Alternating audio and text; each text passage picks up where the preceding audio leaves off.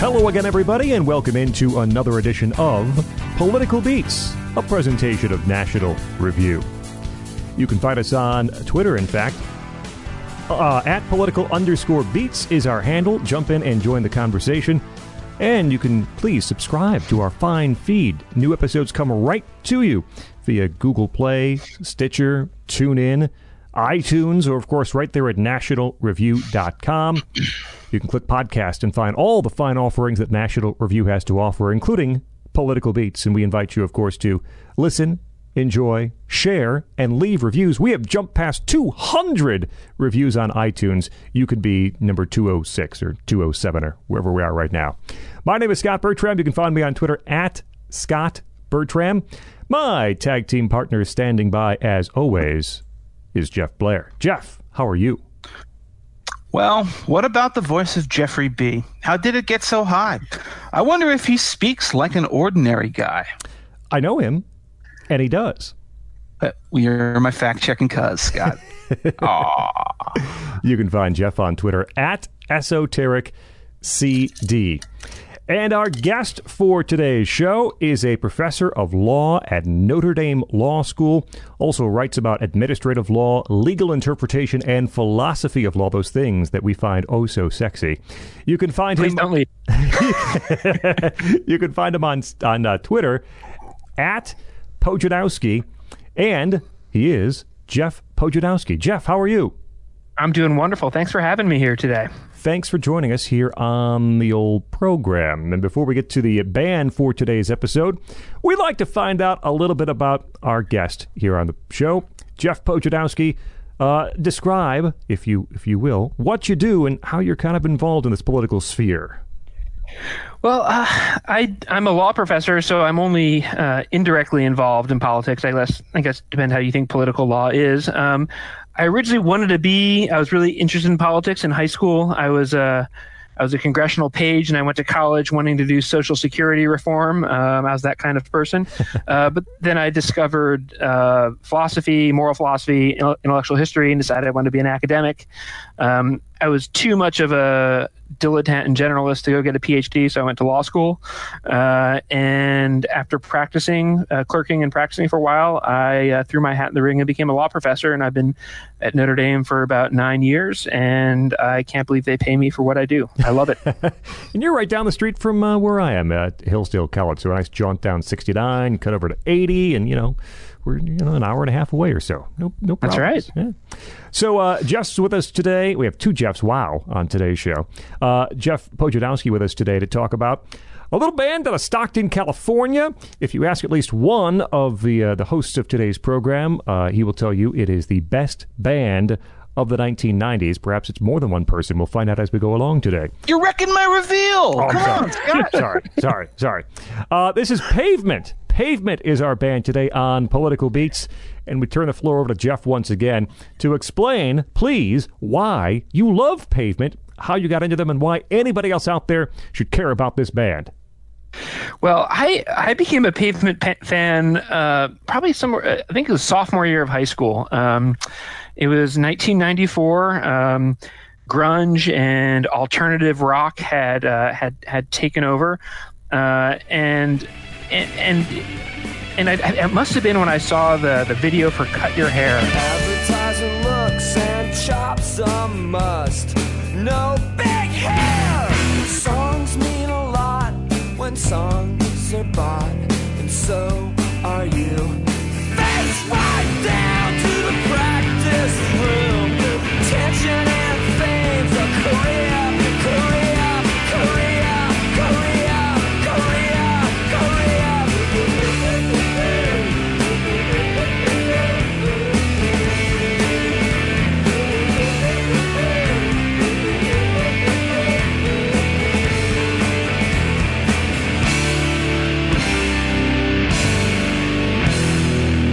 On 120 Minutes, which is when MTV used to show videos, they had this show called 120 Minutes where they showed, I guess, what we'd call indie rock videos now. And it struck me as kind of a catchy and cool song. And there's another time I got this comp called No Alternative, which is the 90s, by the way, were a time for great music compilations. It seems like Evan Dando was on every one. But our version of now, I said it's our version of now. That's what they call music, or that's what I call music, right? Yes, exactly. But Pavement had this song called "The Unseen Power of the Picket Fence" on it, which we'll talk about later, which is kind of talking about REM. And they seem the greatest thumbnail history of the first 2 years of REM's career. Yes, they're number one in that category. And it seems like a really interesting band. And so I was getting there's something about the grunge music that was going on that didn't quite strike my fancy. Partially, it took itself so seriously. Pearl Jam was kind of classic rock, singing about Eddie Vedder's childhood. Nirvana was punk rock, but they hated Kurt Cobain hated himself rather than society. But this is something different, but it didn't take itself so seriously. It was weird, but there was kind of a playfulness about it in the way that the weirdness of like Sonic Youth or something didn't have about it. I didn't come from a family of great music lovers. I didn't have an older brother. This is before the days the internet was really hot and you could like lurk on the Prodigy music board. So I didn't have access to that much stuff. But kind of stumbling upon this, I first got Crooked Rain, and I think there's probably about 500 or 600 hours of me in my basement playing it on my Discman on repeat, hooked up to my computer speaker. And I just went with it from there, and I just absolutely loved it. And I think so it's and it's a band you can tell there two of the band members were former college radio musicians. They love music, but they kind of mix it up and kind of almost kind of deconstruct it in a way that's really fun and interesting, where you have kind of pre-punk, post-punk, arena rock, all kind of mixed together, and it's fantastic. They're the best band of the 1990s. That's as simple as I can start off when I try to explain why Pavement matters and why they're important. The story of how I got into Pavement, maybe I'll save that for when we get to Slanted and Enchanted, because I didn't get into them at the time, unlike Jeff did. And by the way, it feels very weird to refer to one of my counterparts on the show as Jeff. It's like I'm Michael Jackson looking at the man in the mirror here. But I didn't get into them in the 90s. I got into them when I was in college. Basically right before they broke up. So that would have been 1998, 1999. And so I came to them sort of, right after they had disbanded. That story I can tell later. What I want to say now, I want to keep this brief because I really want to get into the meat of this band's career, is that they are truly the best band of the 1990s. And I guess that would surprise a lot of people who've listened to the show, who follow me on Twitter, listen to me talk about music from that era. The sort of blithe assumption that you would make is that, Jeff Blair, he thinks Radiohead is the best band of the 1990s. Not true. Radiohead, one of my favorite bands of all time, as well as anybody who's listened to our episode on Radiohead would know. But Radiohead's decade was not the 1990s. Radiohead's decade was the 2000s, with the stuff that they did after OK Computer. Meanwhile, Pavement single-handedly owned this decade. They ran as a proposition, recording and releasing music from 1989 to 1999. So it's actually a perfect 10-year bracket in their career. And from that beginning to that end, they had exactly one misfire, which was their final album. We'll get to. I don't think any of us have particularly warm thoughts for it, and I think even the band realized that the game was up, the string had been played out by that point. But other than that, the consistency, the brilliance, the genius of all of the music they put out, not just their albums, but their B-sides, their off-cuttings, the albums, the cuts that they gave away to compilation albums, as Jeff already just talked about with Unseen Power of the Picket Fence. If Pavement played a BBC session, you wanted to hear that BBC session. If they played a random radio show, you wanted to hear that radio show. I have 45 Pavement bootlegs, some of them incredibly drunken, fuddling things where Gary Young is doing handstands and handing out cabbage during the middle of the show. They're still compelling. They're amazingly compelling musical act. And the reason for that is because Stephen Malkmus, primarily, Malkmus is the songwriter, Scott Canberg, they were childhood friends in Stockton, California. They were the two people who first formed Pavement, and then the rest of the band kind of grew around them. These guys cared so much about melody even though they wanted to make you think that they didn't. The whole slacker aesthetic, the whole lo-fi sheen that their initial approach had, it was a diversion. It was a sleight of hand, the way that the magician, ex-magician who still knows the tricks. Well, the trick for Pavement is that they made you think that they didn't care and then they were too cool for school. But the truth of the matter is these guys cared so much about coming up with interesting music, fantastically memorable melodies, and putting it all together into a package that just never ever dates.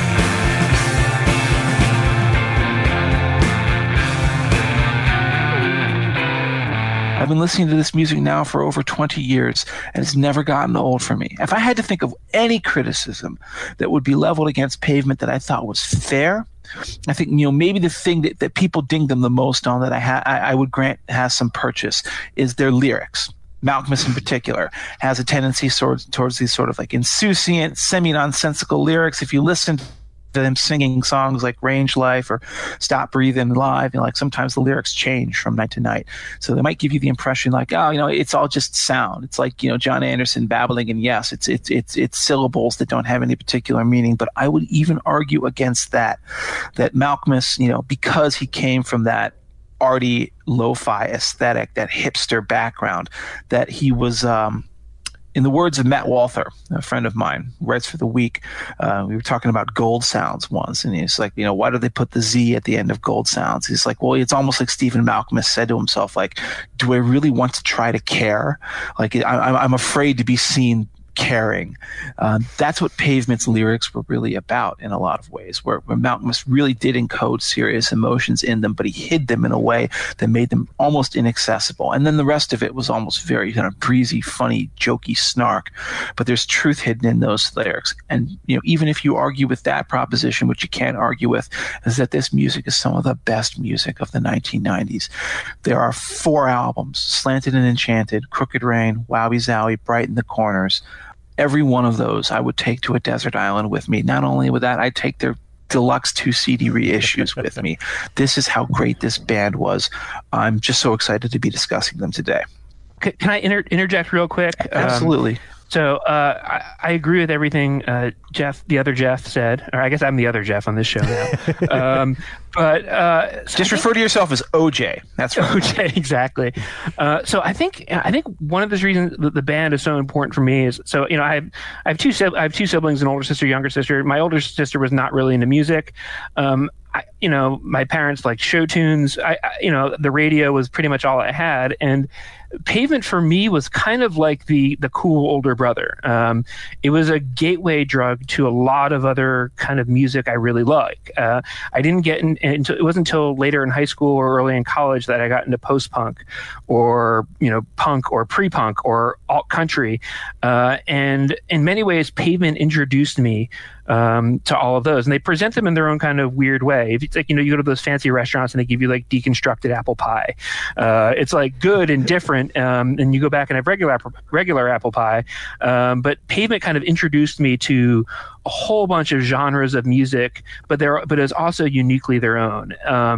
And it doesn't get old. And I think, I think the genre of music it kind of launched, the kind of pitchforky stuff, like, ironic bands with animals in their names, like never really stuck with me, but Pavement feels timeless. I've been listening, and I've listened to them for a while, but I've been listening to them intensely for the past 2 or 3 weeks, getting ready for this, and it's kind of a weird space to be in your head. But you're right; it does not get old, and it's so good, and it's timeless in its own way. Now I'm just thinking about Pavement as the molecular gastronomy of music in the 90s. Exactly. I like it. Exactly.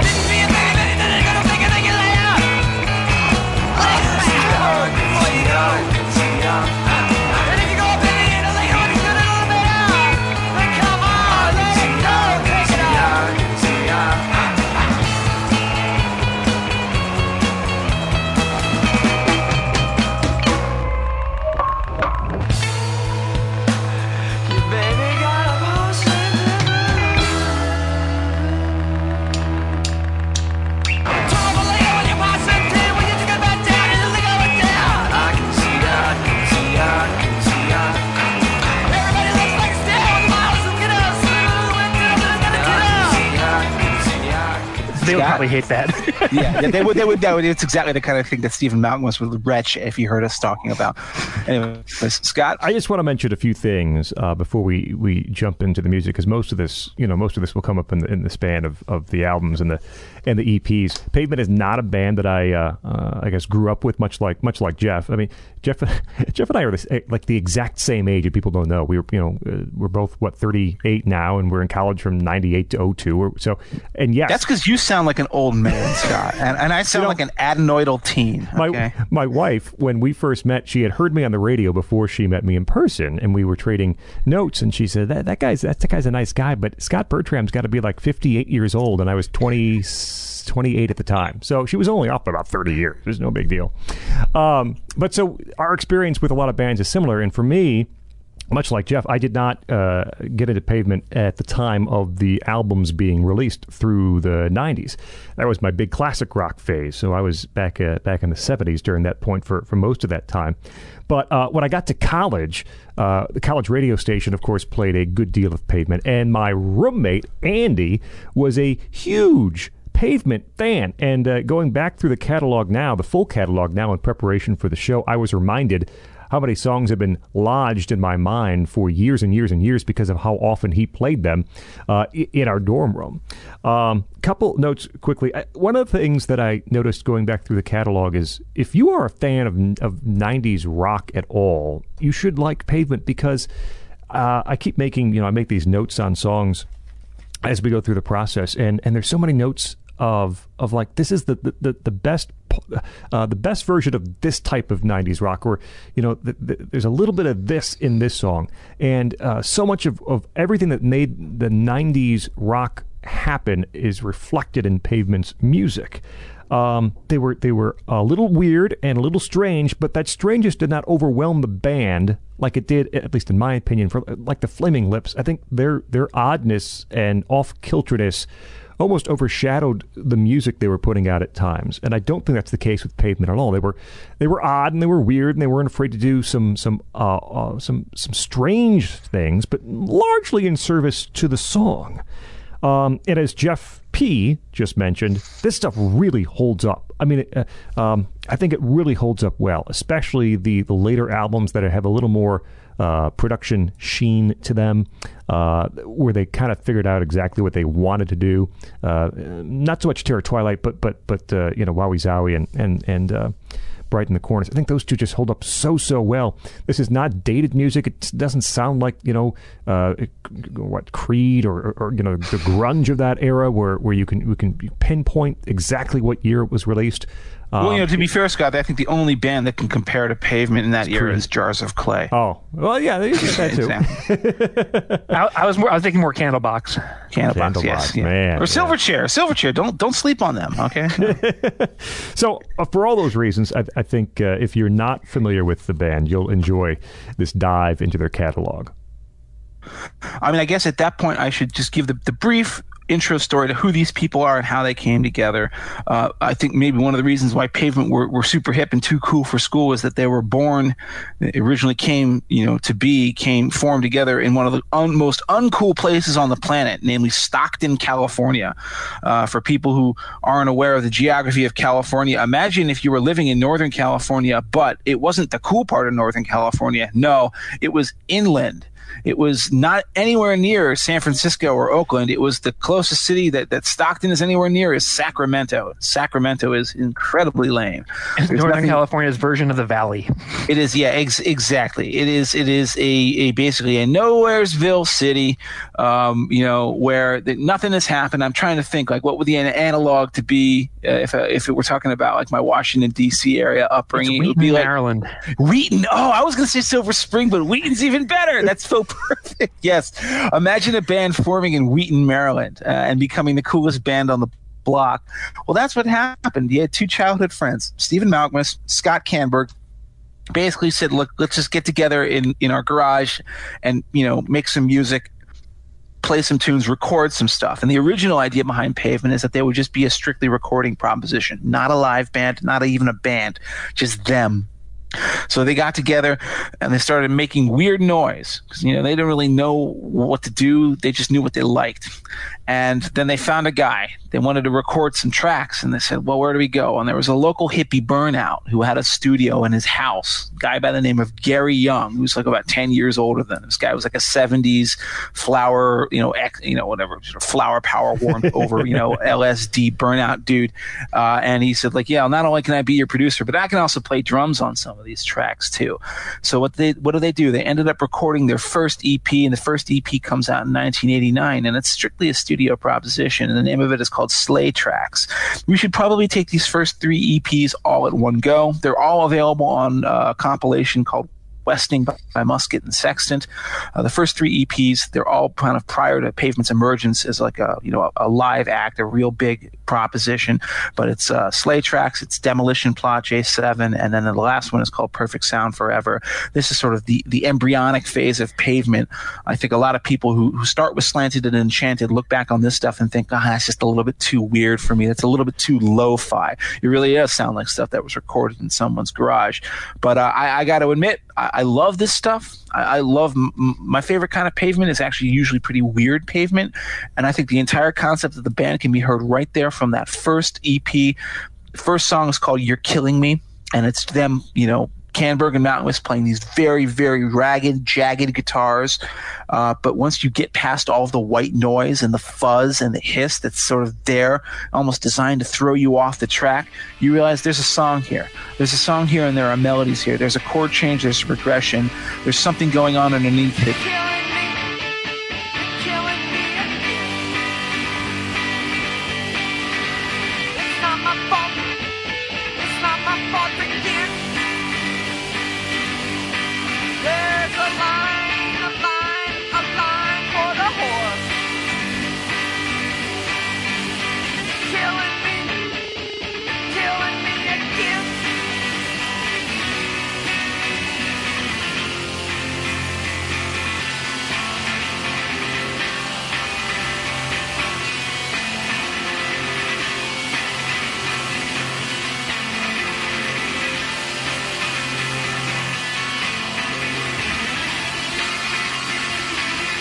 And then, boom, right after that, you get one of the most melodic and peaceful things they ever wrote called Box Elder, which is actually about a place. There's a town in Montana called Box Elder, although they get it wrong. They said, I'm going to go back to Box Elder MO instead of MT. Missouri. So yeah, it's not Missouri. Steven, you should have looked it up first. But that first EP, which is weird and very bracing and very difficult, is same with the second one. Those are kind of like the really kind of inchoate stages of Pavement, and I get that a lot of people are going to have issues with that. But when you talk about stuff like You're Killing Me or Box Elder, or in particular, there's a song on the second EP called Demolition Plot. The song is called Forklift, and I love it. It was one of their favorite live jams. This is a song like, when I talk about Pavement's lyrics sometimes get dismissed as being meaningless. This song has meaning. This song is about a guy who basically, he's living at home with his mom. He drops out of school because he wants to have agency in his life. What does he do? He gets a job working at a factory or in a warehouse, moving a forklift. Mother says, no, can't I have a forklift for me? Why? Because I need the money. it's my work, my time, it's my life, not hers. And then, and then he like gets drunk and he goes to Vegas, he blows his money, and then he realizes he's back on the forklift. And at the end of it, he's just like, get me off of this forklift, Mr. Kramer, get me off of this effing forklift, which is the way he would sing it live. That song really still stands up, and it really holds up.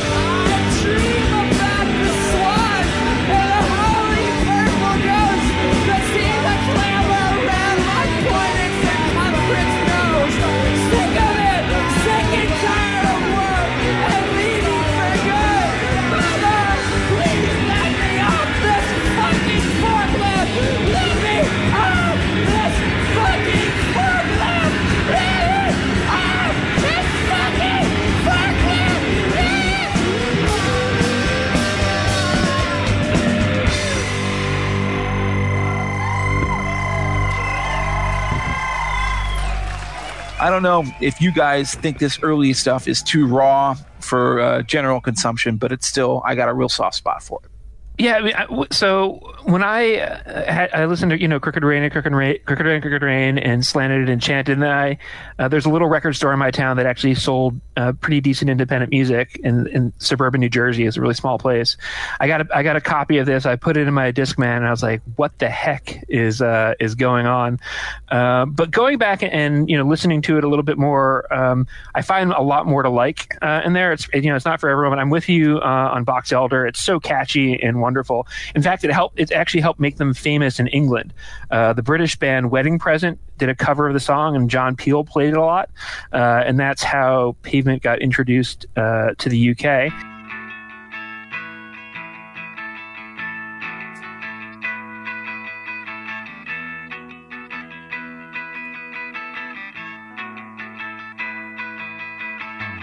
Wasn't the question you were asking, wasn't the answer I gave, that made me feel like I was on a train. Was a distant voice, maybe made the choice, that I had to get the fuck out of this town. I've got a lot of things to do, a lot of places to go.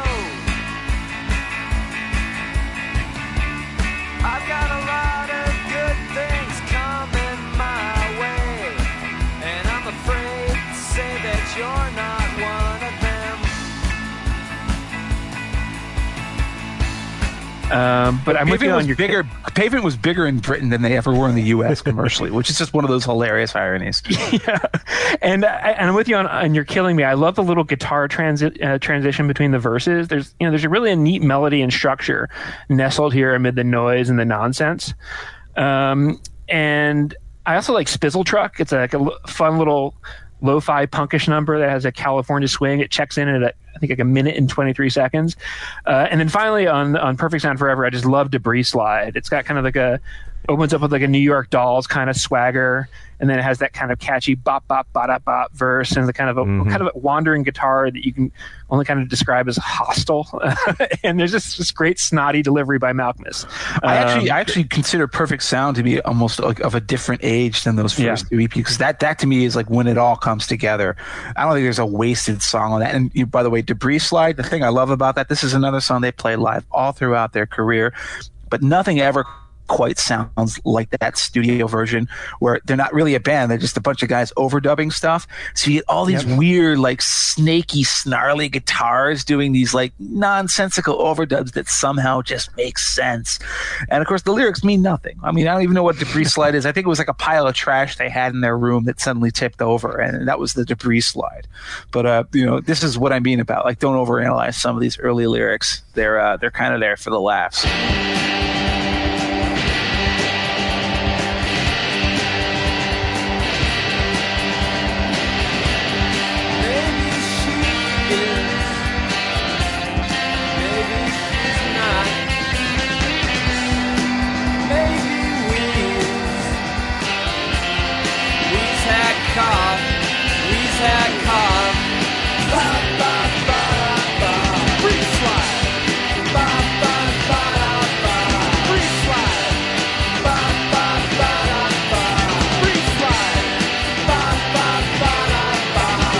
So it's to me interesting as a historic document, but I don't intentionally return to these songs very often because of that production, because of the way they sound. And to be honest, the songs I think are highlights literally were just mentioned by Jeff. Both Jeffs mentioning Bach's Elder, which is one of the first things they wrote together, and it just had a great sunny guitar line and kind of reminds me of Sonic Youth around the time. Spizzle Trunk, I think both of you guys mentioned that one too. Is a very up-tempo, buzzy guitar and rockabilly piano. Debris Slide, yes, also on my list. Great drums from Gary on Debris Slide.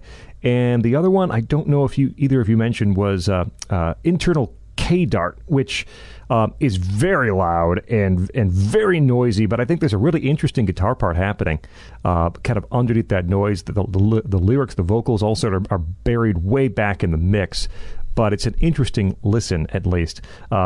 Those are the ones I highlight, and again, this is early stuff. Once you've devoured everything else put out by the band, you can find out where they started. But I'm not sure it's exactly a place where anyone would want to start one, and at least for me, return to all that often. I mean, I think you would want to start there just so you understand what comes next. And I think, by the way, it's important to spend a little time on Perfect Sound Forever. That's the third EP, and the reason, first of all, that's a great title. Perfect Sound Forever. This is from a lo-fi band that, again, is recording, in a garage with a hippie burnout doing their producing tasks and their engineering and playing drums, sloppy drums, all at the same time. But every song on that is a song. Heckler Spray and From Now On, that's like a suite that flows together. But then there's the Angel Carver Blues, mellow jazz docent section. I love that. Debris Slide, Home. These are all songs. There's a couple of little like recorder grot pieces that are just like little like sound blips and bloops. Like that are aliens. Yeah. Exactly. Krell User. By the way, is that like a Scientology? Is an L. Ron Hubbard reference? It feels like it is.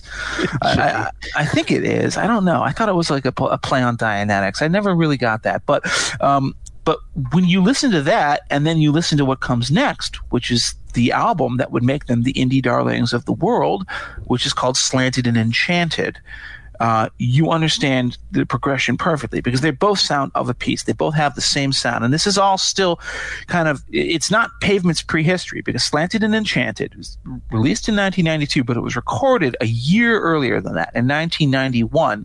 It's still kind of part of their sonic prehistory. Gary Young is the drummer for the band. The band is really just the three of them. It's Young, it's Malkmus, and it's Canberg. And I don't even know if Mark Eibold is on bass yet. I'd have to check. It's funny that I should know something like that. I don't think so. He was on for the recording, but he joined the band after it was recorded. I think maybe on the tour when it was released. Exactly. But this album was in the can for a year before it was released in 1992. They signed with Matador Records, a New York label. So they kind of sort of got shuffled into that New York hipster indie band bag, which is funny because they're really Californians. But Slanted and Enchanted is the album that a friend of mine, when I was in college, I was a freshman in college, and my high school friend, Akshay, wherever you are, Akshay Ahuja, if you're out there, salute, my brother. He said, Jeff, there's a really great album I recommend that you get. It's called Slanted and Enchanted by Pavement. At this time, I'm still a classic rock kind of oriented dude. I go out and buy it because I respect his opinion. When I get it and I put it on, I hear Summer Babe. I'm like, whatever. I trigger cut. I'm like, okay. And then I hear No Life Singed Her, which is literally just this crazy person screaming, shrieking curse words into my ear with the hardest, most poorly recorded guitar riff ever coming out of the other channel. I literally thought he'd punked me. I thought he had played a practical joke on me.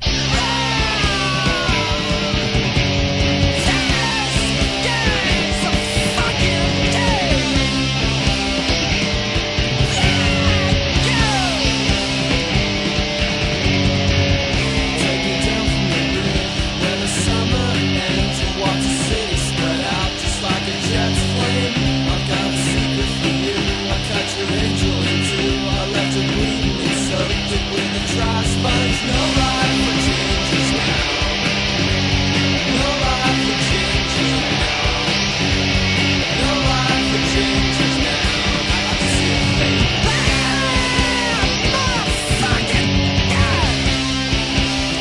could not understand what this crap music was, how terrible it was.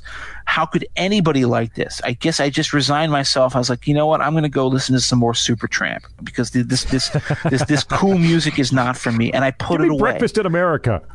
Yeah, exactly. Give me Goodbye Stranger here. I want my smooth falsetto jams. I don't want to listen to Zurich is Stained or Chesley's Little Wrists. And then what happened is like a year and a half later, after becoming obsessed with like post-punk and some of the much more avant-garde sounds that came out of that era, I came back to this because I thought, well, it is supposed to be a classic, right? And I listened to it again and suddenly everything clicked and it made such sense to me. It is widely considered to be one of the greatest debut albums of all time. But it's fascinating that this is an album that was basically recorded in a box. This is an album recorded not by a live band, but by 3 guys, maybe 4 guys who are just like kind of overdubbing tracks and like, you know, doing stuff, you know, in their spare time. And what you end up with is the album Slanted and Enchanted, which is as inscrutable lyrically as anything Pavement would ever record, but still remains. I think Malkmus considers it their greatest album. I think Canberg maybe even considers it their greatest album too. Maybe they have that sort of belief in the innocence of youth, the purity of the early years. I don't anymore think that it's their greatest album, but I am so impressed by it. And the one song that I have to say that impresses me above all else is Trigger Cut, which I would say is one of my 5 favorite Pavement songs of all time.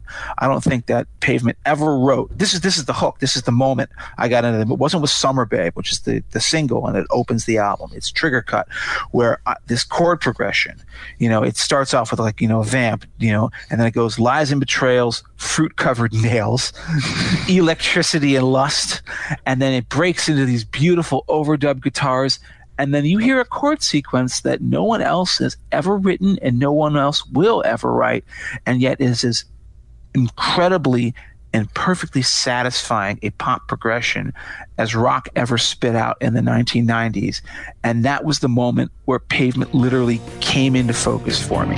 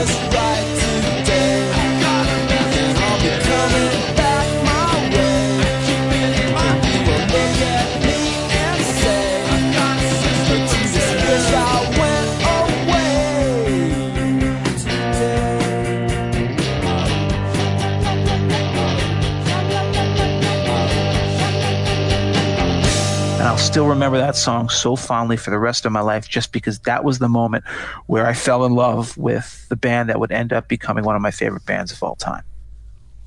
Yeah, I'm with you on this one, Scott. Or excuse me, Jeff. I think, you know, this is probably one of the most important albums of the 90s. Again, I'm not sure it's my favorite Pavement album, but it's really, really good. You know, Steve Malkmus was a huge fan of The Fall, and Scott Canberg loved The Replacements, and they kind of both fused together here in a way that's really good and really special. Trigger Cut, I remember, you know, one of the a job I had when I was in high school. I used to flip burgers at the snack stand at the town pool. We used to play music on the little boombox there. And one of my coworkers, who had excellent taste, went on to be like a really, really great photographer and artist. I was playing this, and he turns like, "What is this?" I'm like, "It's this weird band I found." Because I had Crooked Rain, and then I adventurously moved on to Slanted and Enchanted. And Trigger Cut, it's something special. And I still to this day wonder when they're talking about Fruit Covered Nails, whether they're talking about fingernails or the things you hammer into walls. So I also love In the Mouth of a Desert. It's so perfectly constructed. It's got this wonderful bass groove, and again, Canberg I think is playing bass because they haven't added a bassist. And then you've got this kind of plaintive crescendo where he talks about, I've been crowned the king of id, and it is all we have. So wait, makes no sense, but the way he sings it is wonderful, and you get a neat little solo. I see a bag like a little dog, all entwined. Don't you know that it's what I want? It's what I want. I'll see a bag and it makes it dry, make me dry, make me dry, make me dry. I've been down, the king of it is all we have. I've been down, and I couldn't wait to hear the words that diamond sharp today.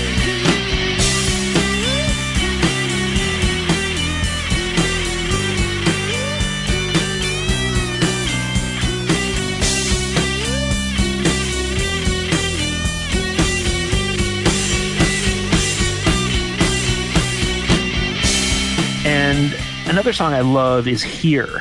It's the closest we get to something that at least sounds like a sentimental love song by Pavement. It's like I don't know if it's a love song, but it definitely has. It feels like one. It sounds like one. It has emotional import. He's like, I was dressed for success, but success it never came. It's a great line. And I'm the only one who laughs at your jokes when they are so bad. And your jokes are always bad. But it's not as bad as this.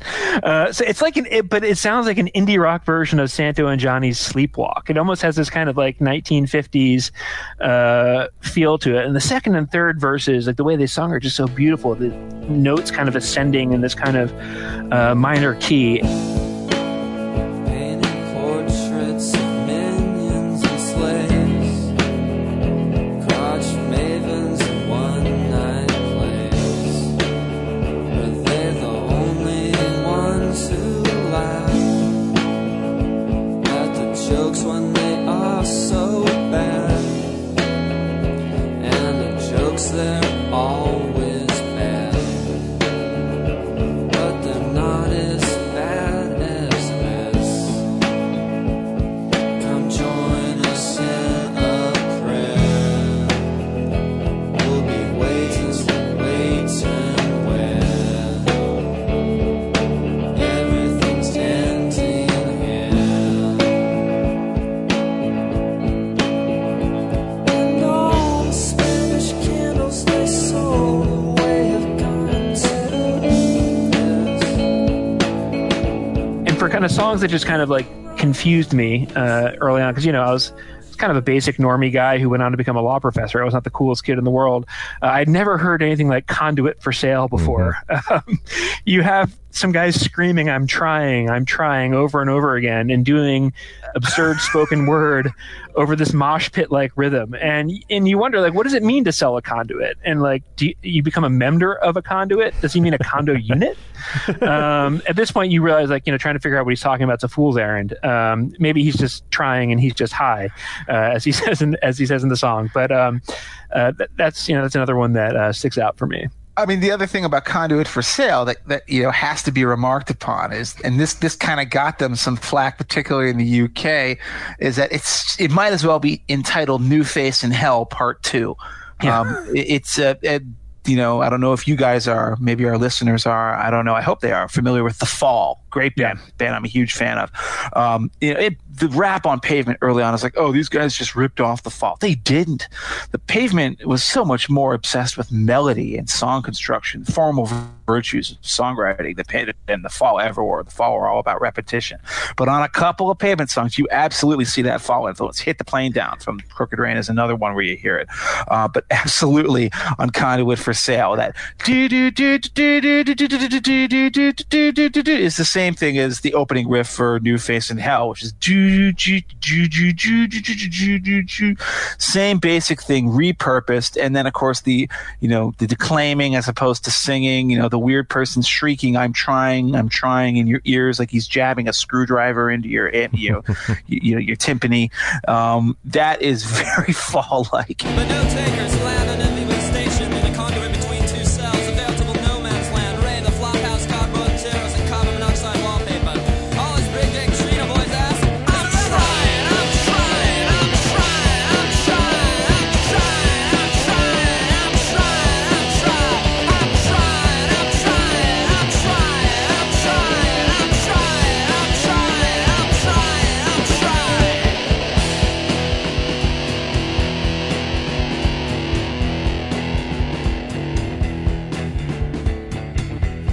And it kind of got them this rap as Fall imitators, which was undeserved because there's so many. Well, Malcolm will admit, he said a couple of songs like, yeah, we pretty much ripped off the Fall on that one. Sure, of course. But like, they're Two States is another one that's very Fall-like. That's a Scott Canberg song. But like, there are so many other songs on this that are based around the melody. In the Mouth of Desert, that's a very melodic song. Yes. Zurich is Stained is one of those quiet little weird oddball numbers that nobody talks about. But if you actually listen to that chorus, you think it's easy, but you're not. I'm not one half of the problem. Zurich is stained, and it's not my fault. That is a really clever melody that is played with a sort of lackadaisical approach that makes you not realize how well written a melody it is. And then, of course, there's Loretta's Scars. And I would talk about this, but I know Scott is a fan of it, so I want to leave him the opportunity to say something first. Well, this, I from the very first moment of this album, you have that stripped down lo-fi production sound, which dozens and dozens of bands would then try to replicate in the coming years. And for them, it was the way it was done. They weren't in debt to any sort of producer's sound, or no one came in to improve what they were doing, so to speak. It was just them. This is how it sounded. This is how they were recorded, and that's very evident from that very first song, Summer. We've made this joke before, but the producer was basically just like a giant bag of marijuana. That was the producer. He actually paid for his recording equipment by selling weed, I think. And at least when they were recording the opening EPs, the equipment was in the garage, and he had to hit record and then run into another room and get behind the drum kit. That's Gary Young for you folks. The legend of Gary Young. We're gonna talk a little more about that in a second. But anyway, Scott, what were you saying? He was the guy who would set the automatic picture setting on the camera. No one does that anymore, I guess. But back in the 90s, he had to set the all right, I'm coming into the frame. I'm running in. Wait, 10 seconds. So you have that here on Slanted and Enchanted. Much like you guys, this is not my favorite Pavement album. In fact, it's probably, I don't like it any more than I do the next three. In fact, I think I like the next three more, but it is unique. I think in each of the albums, Pavement really they didn't take on a new identity, but they were always evolving, and so this is where they were for this album. It is kind of a laid back, sunny alternative to a lot of what was happening in grunge. I've read a review at some point, noise you can hum along to, right? It was not quite. It was not terribly melodic at first listen, but the melody was there, and the craftsmanship was there on a lot of these songs. On the album, Trigger Cut is certainly a highlight. I like some of the back half songs. Perfume V is one I like a lot. Jackal's False Grails, kind of like electronica affectation a little bit on that one. And Loretta's Scars, as Jeff mentioned just a second ago, is maybe my favorite on the album. I also do love In the Mouth of Desert, which both you guys mentioned. That one might be my favorite too, but Loretta's Scars is a very fuzzy sound to it. And the song about kind of a sweet, confused, sad song about this girl named Loretta. It's really nice. It's a really nice song.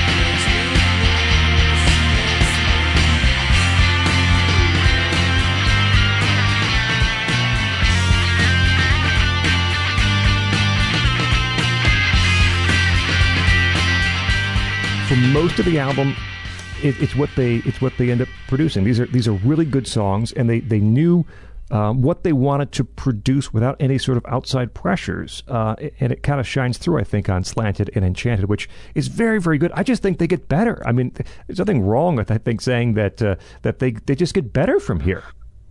Yeah, it's a great album, and it actually hangs together as an album. It feels like an album. It's not a collection of songs. But I think maybe they're feeling their influences a little bit too much on this one. It's not a fall ripoff project or anything like that.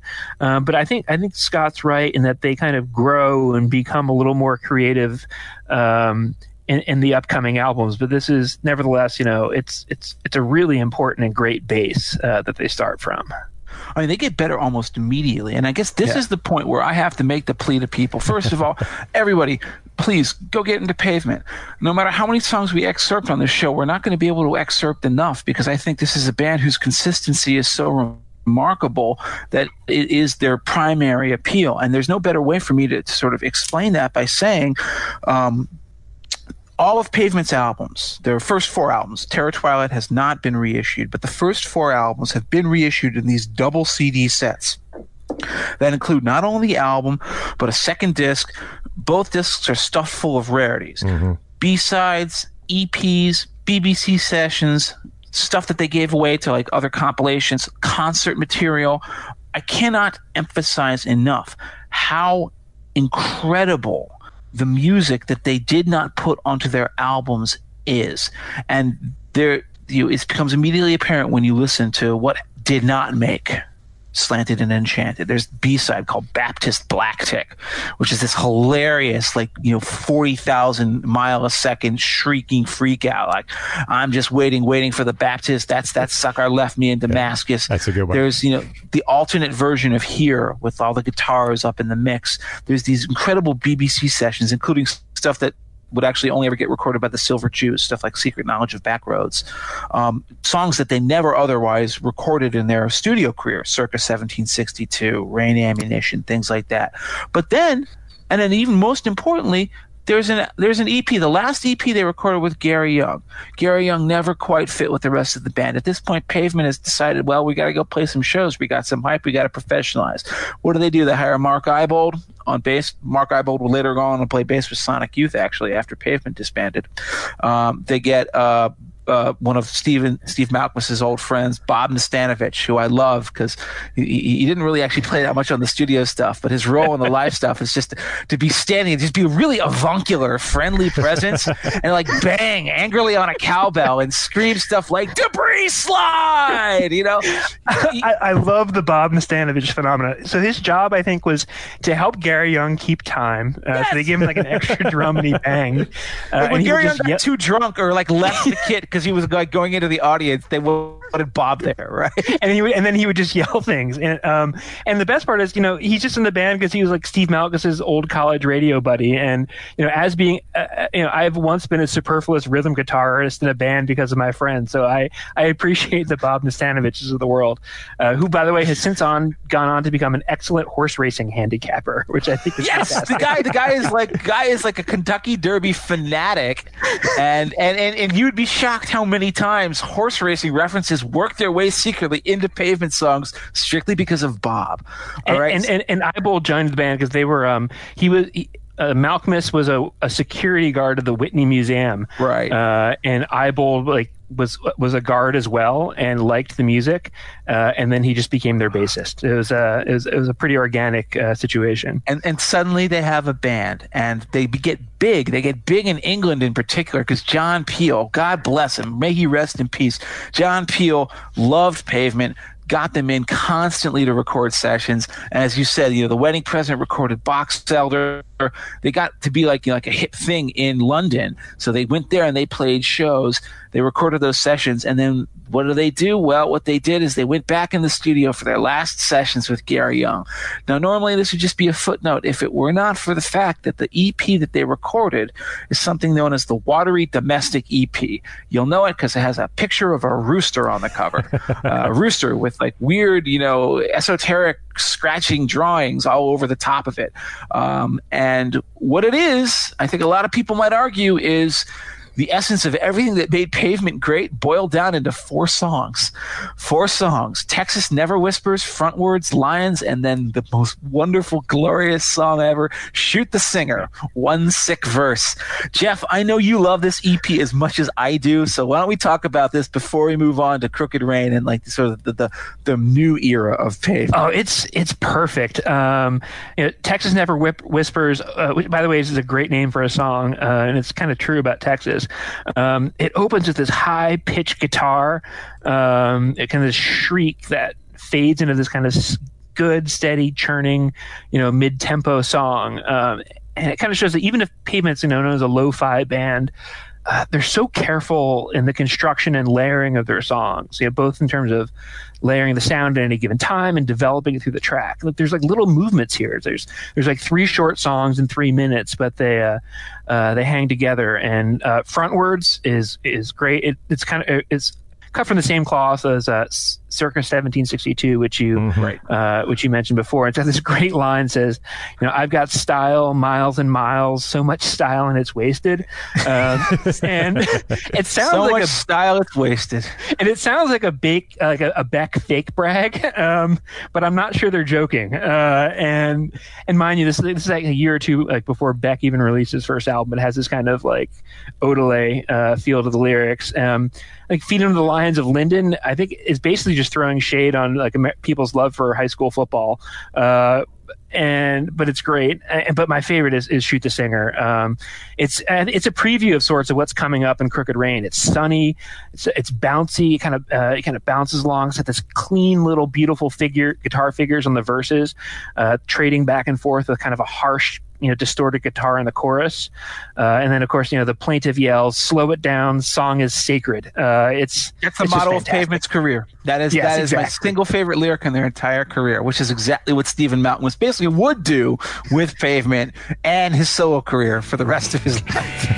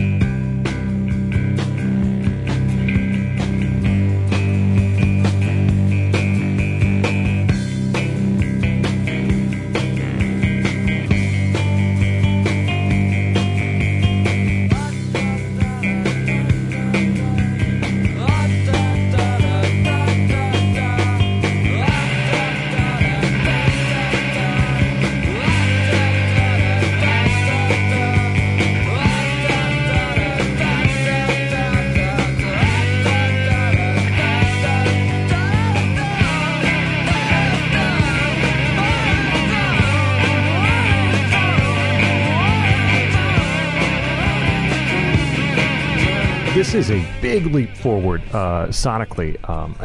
I think the songs sound so much better, which improves on the production, in my mind, from Slanted and Enchanted. For me, there's only 4 tracks here, but the highlight track here is Frontwards, which I think is just fantastic. Very strong bass line propelling the song. There's really incredible guitar part in the left channel, if you listen with headphones, as I do most of the time. And this guitar, he's got it so it sounds almost like it's ringing like an alarm. It's just outstanding.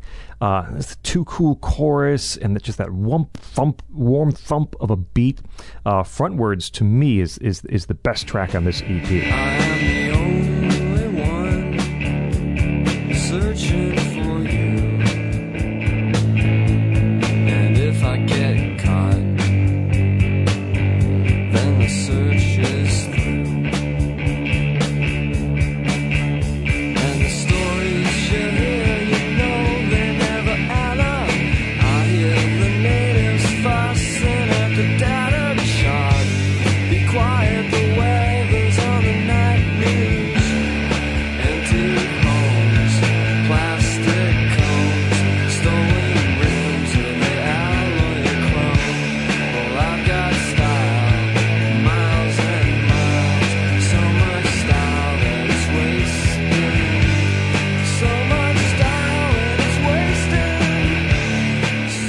Now, that brings us to the modern era of Pavement.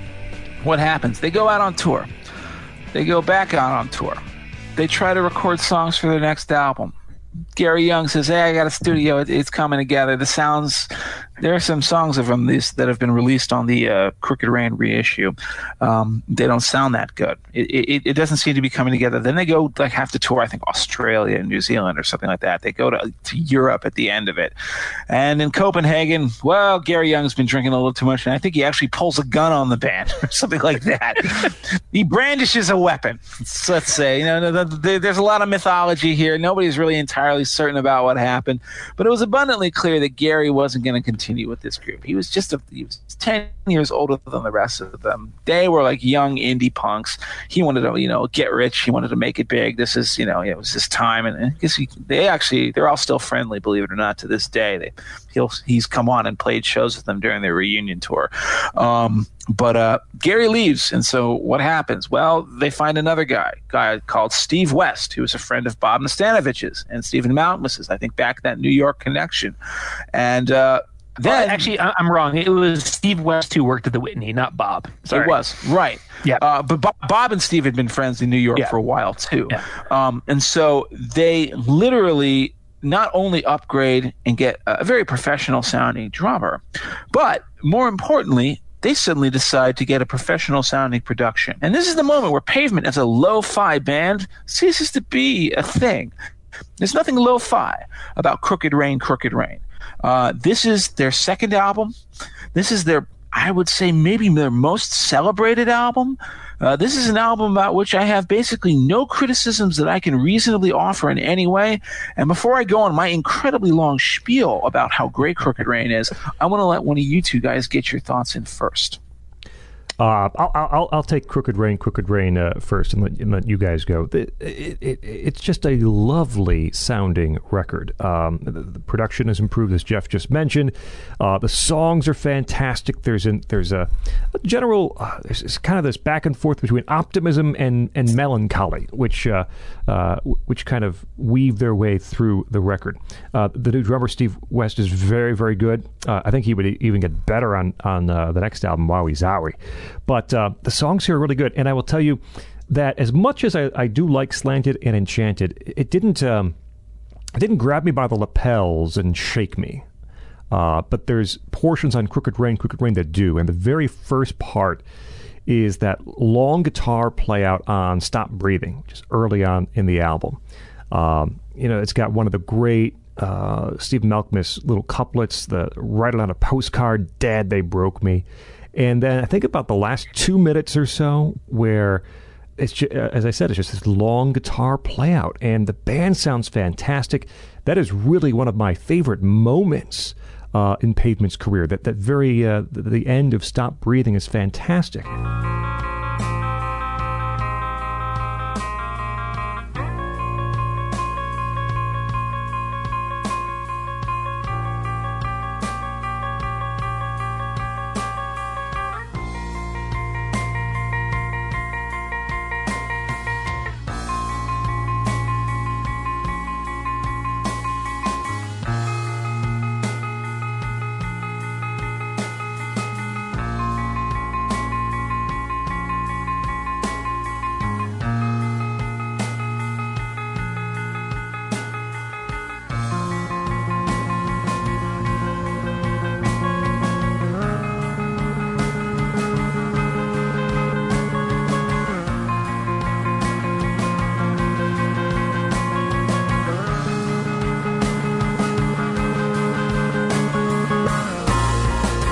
And then you go from Stop Breathing, this kind of very affecting song, into, I think, their biggest, charting hit, the song that got the MTV airplay, the song that was made fun of by Beavis and Butthead. Which it got all the way to 195 on the Billboard charts. Right, exactly. Beavis and Butthead come up on the show more often than they probably should, but here they are again. And Cut Your Hair, which really is a great song. And I want to focus on another Malkmus couplet, which is, songs mean a lot when songs are bought. And I remember the first time that lyric really jumped out at me and hit me like, man, that's so, it's right. It's true, right? I mean, songs mean a lot individually, but what songs? I mean, people probably have more great memories of something relating to Hotel California because it's everywhere and played on the radio and played at events, and memories are made to Hotel California. That song means a lot to a lot of people, even if it's not, a tremendously, I mean, it's a good song, right? But it's not, epically great song. Songs mean a lot when songs are bought, when songs are But then what's the follow-up line? And so are you. Right. Which he undercuts it right 1 second later with that line. And the thing about Cut Your Hair, too, is I think you're drawn to the, that part. But if you listen behind it, that guitar is just doing amazing things right behind those vocals. Later on, I know Jeff is just a huge fan of Gold Sounds. It's a great song. I'll leave that for him. 5 - 4 = Unity. Like this Dave Brubeck jazz feel. That's amazing. It's a great bass line. Range Life. I think the first time you kind of hear this country rock Birdsian influence come through on a Pavement song. That's a great song. Fillmore Jive Late is excellent. There's not anything. Well, I'm not the biggest fan of Hit the Plane Down. But I mean, the rest of it is just really outstanding. It's a great sounding record, and the songs are solid too. OJ? Yeah, I just love this album. I'll try not to go on so much because I'll leave Jeff some space. But think of it just the way it starts. With Silence Kid, which was misspelled Silence Kit on the album because they're very great attention to detail. But it opens with this kind of staggering, bombastic guitar riff. Yes. And then it struts into this kind of catchy, distorted melody. And singing that kind of echoes Every Day by Buddy Holly. Absolutely, yes. And then it closes with allusions to self-abuse, which it's like the perfect Pavement song. It's the album that made me fall in love with the band. Pearl Jam was classic rockish. Sonic Youth was keeping itself seriously, but Pavement was interestingly weird, but they're fun without being frivolous. And it's easy to peg them as kind of wise ass slackers, but you don't write songs like this without loving music and taking it seriously. But at the same time, I think unlike a little bit of Slanted and Enchanted, they didn't let the indie purism or the music that they liked influence them too much. They're coming into their own here, and as you said, the musicianship is really up. I love Elevate Me Later. It's this kind of achingly beautiful melody, and Gold Sounds. I'll let Jeff talk about. And I love Fillmore Jive. It's this. It's kind of a sprawling suite at the end of the album where they proclaim the death of rock and roll as they celebrate it. You got this soaring refrain like "I need to sleep, why won't you let me?" They're suggesting like the genre of rock and roll is exhausted, but they're going to keep going with it. You got these blistering solos with interspersed with these kind of sad observations about the music scene, and Westy's drumming manically holding the whole thing together like he's a jalopy kind of careening down the hill. I mean, he's kind of Keith Mooning it, isn't he? Yeah, he really is. Very Keith Moon. And I just love the lyrics, like the Jam Kids on the Vespa. So I think of these like guys who listen to Paul Weller driving around these little motorcycles with glum looks on their faces. The streets full of punks. They've got spikes. See the rockers with their long curly locks. Good night to the rock and roll era. They don't need you anymore, little girl, boy, girl, and they get this arena rock kind of guitar solo. And I was reading what Malcolm said about this. He's like, he says, I wish we had been more like Wire and actually wanted to kill rock and roll. And he says, we did neuter many of the silly things about rock, but we still embraced a lot of them too, because we're party kids and we like a Bo Diddley beat.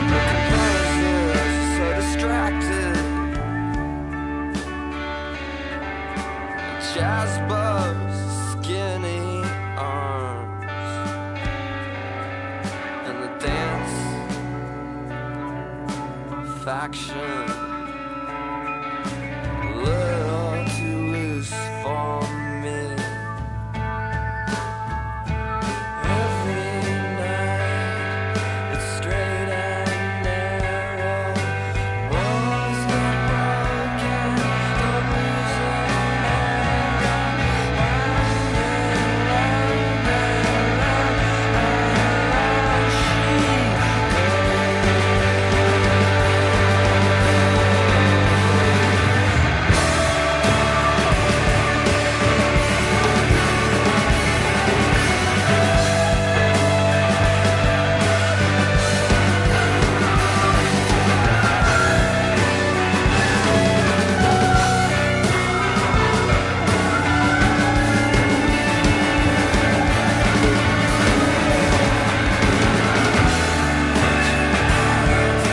I wasn't saying goodbye to that. I was probably hoping it would keep going and we would be the best ones. And I think with Crooked Rain, they were. It's a masterpiece of an album.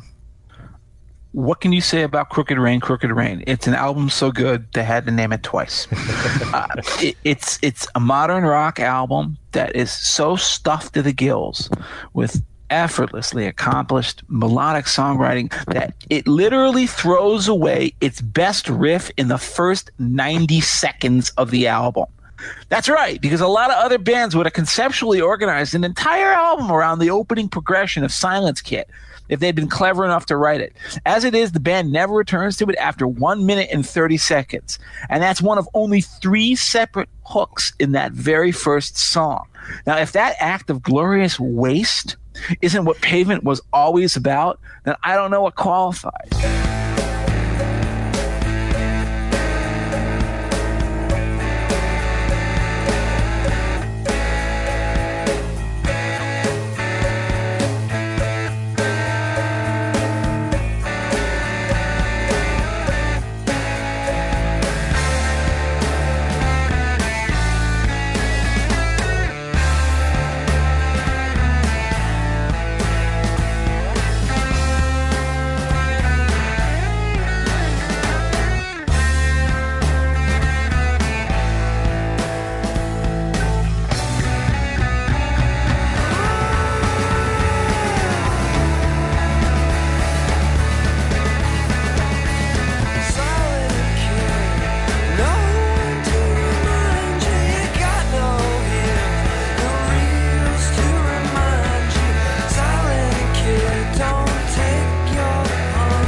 Everywhere else, you got Pavement exploring power pop on like Cut My Hair and Elevate Me Later. Their prog rock fixation, which would come out even later on other songs, but now here it's on Stop Breathing.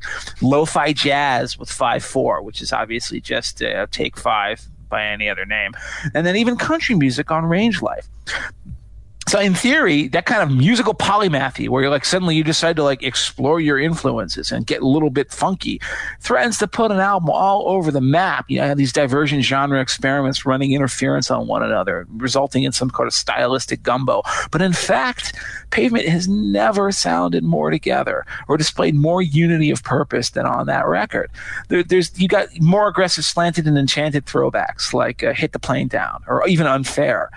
But they sit easily alongside those cheerful burbles like Elevate Me Later and the piano and flat picking guitar on Range Life. And in fact, Range Life epitomizes for me the spirit of this record in so many ways. It poses as a song of like an amiable wanderlust, but aside from the Smashing Pumpkins and Stone Temple Pilots gigs, Stone Temple Pilots, they're elegant bachelors. They're foxy to me. Are they foxy to you? Oh man, I got them in so much trouble with them. So they say it got them kicked off Lollapalooza. Yeah, I think it was the Smashing Pumpkins dig that got them kicked off of Lollapalooza. Nature kids who ain't got no function.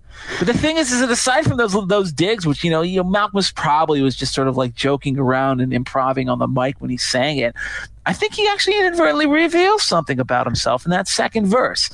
Sure, it seems like it's a jaundiced depiction of suburban teen life. Like out on my skateboard, the night is just humming. But for all that like practiced distance and inscrutability that Malcolm has tried to bring to his lyrics, he can't help but portray some real sentimentality with those attention down, with the little happy details. That gum-smacking kid who's weaving through the dusky suburban sidewalks on his skateboard in California with a cheap Walkman and some music in his head. That was probably him. I know it was me. All right. And that's why I love that song. I love everything about Range Life, even though it's commercial.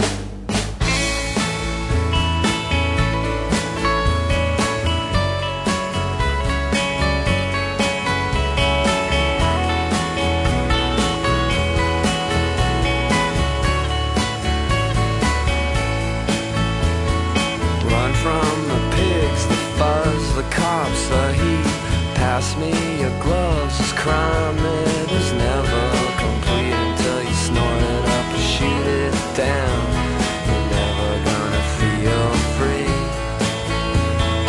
Out on my skateboard, the night is just humming and the gum smacks all the pulse. I follow with my Walkman face. Well, I got absolutely no one but myself to blame.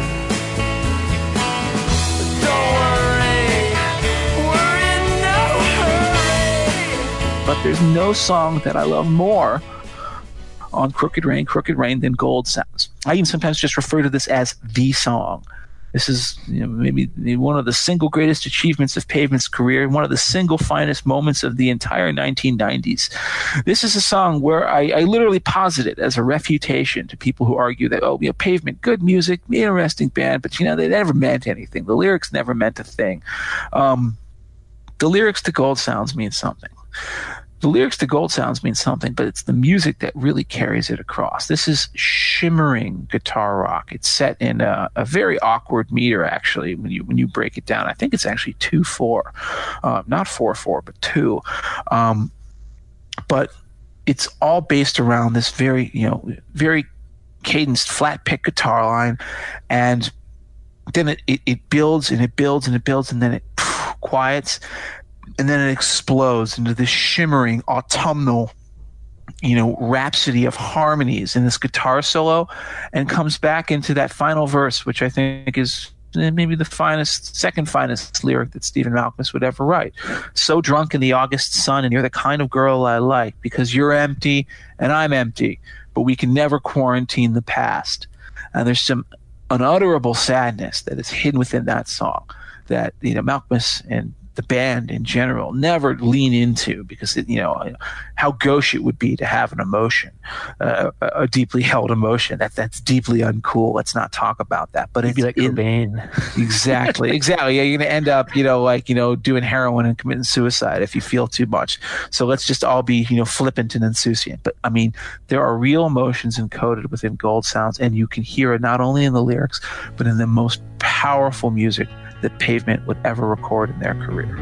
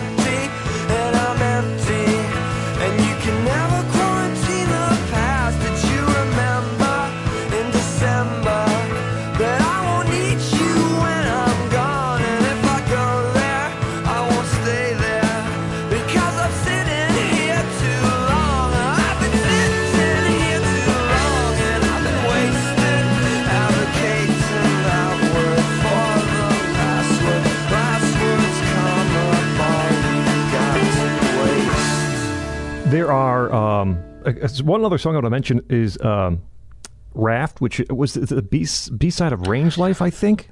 Yeah. Okay. Yes, it was. That's a great song, which has some Neil Young-esque guitar on it. And there's a moment. It's got a very weird inverted riff that do do do do do do do. It's just sort of like they turn something inside out to get that. Yeah, and as Jeff mentioned earlier, there's so many ways to explore. I think how many songs? Like 220 songs if you combine everything that's on all the reissues. So if you're just jumping into the band, there's enough to keep you interested for quite a while. And by the way, if you go back and listen to our cover episode, our cover versions episode, Camera is one of the songs that I mentioned is one of my favorite covers of all time. Pavement did a cover of REM's Camera, and they released it as the B-side of Cut Your Hair. You can find it on the 2-CD reissue of Crooked Rain, as well as Unseen Power of the Picket Fence, which is, as we talked about in the intro, kind of one of the funniest, summaries of the first 2.5 years of REM's career, and where Stephen Malkmus makes it very clear which his least favorite song on Reckoning was. Time After Time was my least favorite song. It's just so fun. And then somehow it turns into this weird Civil War fantasy, too, at the end. Yeah, they're marching through Georgia, and you imagine these smoking ruins, and there stands REM. And then you hear like fire alarms in the background, and it's smoking, and you're Steven's Asa, come on, bring out the water. It's why did it happen? It's just free association of weirdness. It's hilarious. Flashback 1983. Chronic Town was the first EP. Later on came Reckoning, Finster's Art, titles to Mass South Central Rain. Don't go back to Rockville, Harbor Code, pretty persuasion, you're born to be a camera. Time after time, it's my least favorite song. Time after time was my least favorite song. Two ones that you can get on the Crooked Rain Deluxe Edition that I just wanted to kind of put in a word for. I love Strings of Nashville. It's this beautiful little minor key song. You've got this single clean guitar, a spare drum. It's kind of wistful, nostalgic, tone. It's kind of like a 2:00 in the morning, lay on your couch in the dark kind of song. I could see Postal Service or the Shins covering this or something like that. And then, and perhaps one of my favorites. This may make my top 5. Is All My Friends. Yes. It was recorded before Crooked Rain. I think Gary Young's on drums. But this song, is Crooked Rain in one 5-minute burst. You get the kind of wistful poppy melody of Elevate Me Later or Gold Sounds. You get some of the conceptual noodling or space out of Stop Breathing, and you get the arena rock crescendo of Fillmore Jive. It's Crooked Rain in one neat little package. And it's in some ways it's better than a number of the songs on Crooked Rain, but I also see why it's not on there, because it's like 3 of the other songs there, and it would just feel kind of a little, I don't know if derivative is the right word, sitting alongside it, but it seems to be kind of the musical root of what's going on with that whole album, and it's just perfect. Union Man, I'm your friend. I need you when you listen to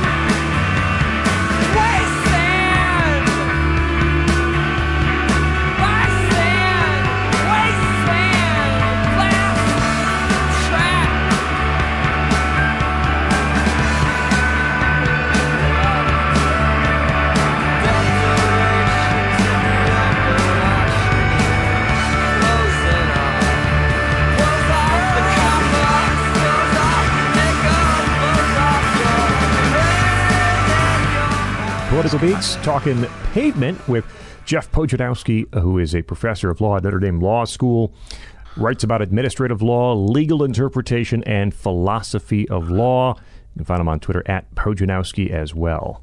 Moving on to Wowie Zowie. Is it about that time? Sounds right. It is about that time. And how bizarre is it that people treat this album as some sort of disappointment in Pavement's career? I think that's really odd. I really do. The other thing you hear is it's very odd and weird and difficult to get into. And I don't find that at all. And maybe that's, I'm odd and weird. I don't know. But I think this is a pretty accessible record. I mean, I really do. It's lengthy. Right, I think it's 18 songs. I was reading an interview with Canberg where he said he wanted it to be 10. He had a very lean record that he wanted to release, and Malkmus wanted to go the whole 18 songs, and he eventually won the argument. So, there's 18 songs on the album, but they're all pretty darn good, right? There's a stretch on the record. Let's see, from like Grounded through Father to a Sister of Thought. That's just outstanding. I mean, really outstanding. I don't. Or even starting at Blackout. Yeah. What do you mean? You start a wee dance. There's nothing bad from those. 1 through 18. Yeah. Listen. There are exactly 2 songs on Wowie Zowie that are unnecessary. One of them is Extradition, which thankfully is only 2.5 minutes long. And the other one is the last song of the album, Western Homes, which, by the way, Canberg, complains about like, too many songs. Well, why'd you put that one on? It's a terrible song. Why did you close the album with that? With that? It's a terrible song. And they had painted soldiers there in the can. They just gave it away to like the Kids in the Hall movie instead. Man, that bugs me. But yeah, everything else on this record is amazing. But here I am stomping on you again, Scott. No, sorry. That's good. One of the things that perhaps makes it quote unquote inaccessible is the switching of time signatures on some of the songs. But I think that's such a plus. I really like that. And that you talked earlier about how much better or how much that Steve West would shine on While We Sour. I think it's really true here. He's so involved in those switching of signatures. But yeah, that stretch, Grounded and Motion Suggests, both those songs, just listen to those guitar parts unfurled. The pace is slowed down in a good way. On Grounded, the drums really are the things that pulls that song through. Motion Suggests even has, I wrote down, kind of like almost an elevator music entrance to it before it fully kicks in. Those songs are really well planned and really intentional. And are both outstanding. Father to a Sister of Thought is one of my favorite Pavement songs. It has this wonderfully relaxed, lived-in feeling to it. It's got a real pedal steel guitar in it. Toward the end, you have kind of these stacked vocals, kind of shifting in, and this really neat guitar breakdown right at the end. It kind of deconstructs the song, really like Father to a Sister of Thought.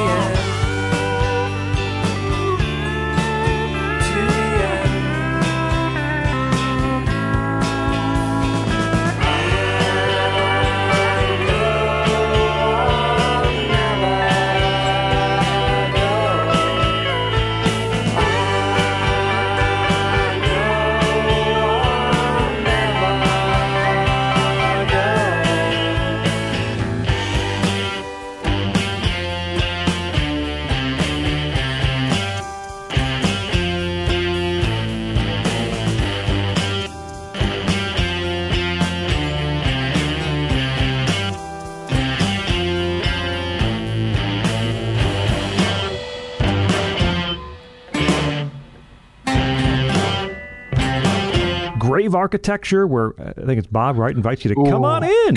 Come on in. That's Bob in his friendliest, right? It's Bob earned his check. Yep. I think actually on the album it's Stephen Maltman saying it, but every time they do it live, it's Bob, right? But that's and another. If you've got a big smile on his face. It's another song that's just like this wall of warmth. It's just to me, it's a friendly record. I mean, it envelops you.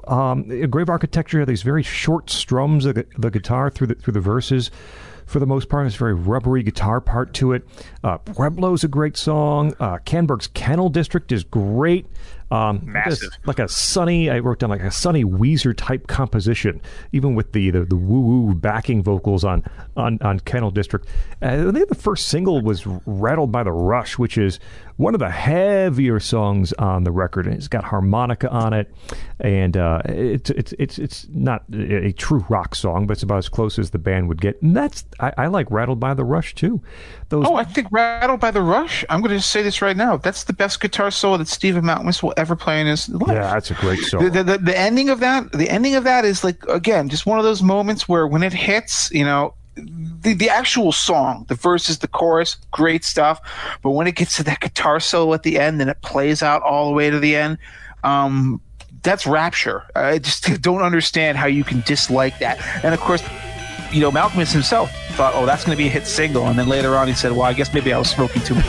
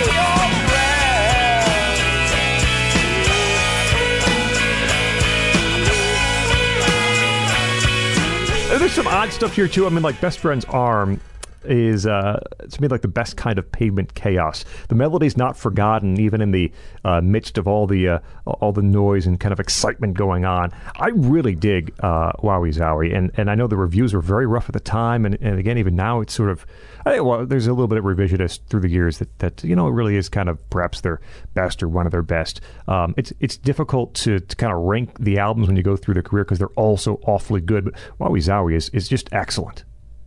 Yeah, I think part of its reputation for being difficult comes from the context in which it's released. So it's 1995. Cut Your Hair is getting some buzz. Pavement's kind of an underground cult band with a minor catchy hit on MTV. Alternative music is big. And then they release an album that opens up with Steve Malkmus mewling in a fake folky British accent that there's no castration fear. You're like, what is going on here? And he's pretty much admitted that they were rebelling against whatever minor fame they had and the rising expectations. So they just decided to do what they really, really wanted to do. And I think I got the album when I was a junior in high school. I was initially, a little puzzled. But then some of the songs grew on me, and now I love it. I remember Christmas Eve a couple years ago, it was really cold in Indiana. My kids had gone to bed, and I just felt like taking a walk. And I just remember walking through the countryside, listening to this album under the stars. I just love it. And the thing is, if this were the Spotify era, I'm not sure the 16-year-old me would give the whole thing a chance. It's not clear at first glance that it always hangs together as an album. I think there's 3 or 4 different kinds of songs running through it, but you get to love it if you listen to it as an album. And I agree. I think Grounded, and you've got these mid-tempo beauties like Blackout, where I love the opening line. Sunday drive past your own Hall of Fame. It's closed It's closed on weekdays, shut for good. I think he was referring to the Johnny Cash Hall of Fame because they were recording in Nashville, and so he would drive by the Johnny Cash Hall of Fame, closed on weekdays. That's what it is. Oh, that's fantastic. And again, Grounded. Great guitar riff and string bend there. Motion Suggests, and I love Father to You, Sister of Thought. It opens up like a great Cowboy Junkie sound. Their producers playing the pedal steel, but then it kind of deconstructs at the end, and it's just wonderful. You've got the rockers like AT&T and Flux equals rad. I'll let Jeff talk about AT&T. And then you got some of the weirdness, Best Friend's Arm or Brink's Job, where he's just kind of screeching in falsetto over and over again. We got the money. Brink's Job is 1 minute. Brink's Job is literally 1 minute and 30 seconds, people, of Stephen Malkmus singing, "We got the money! We got the money!" And yet, I don't know how to explain this to you. It works. It works. It's a wonderful, wonderful song. And I think my favorite or one of my favorites is Half a Canyon. It's weird, but it's just this tough guitar song with these kind of thick kind of guitar riffs. The lyrics make no sense.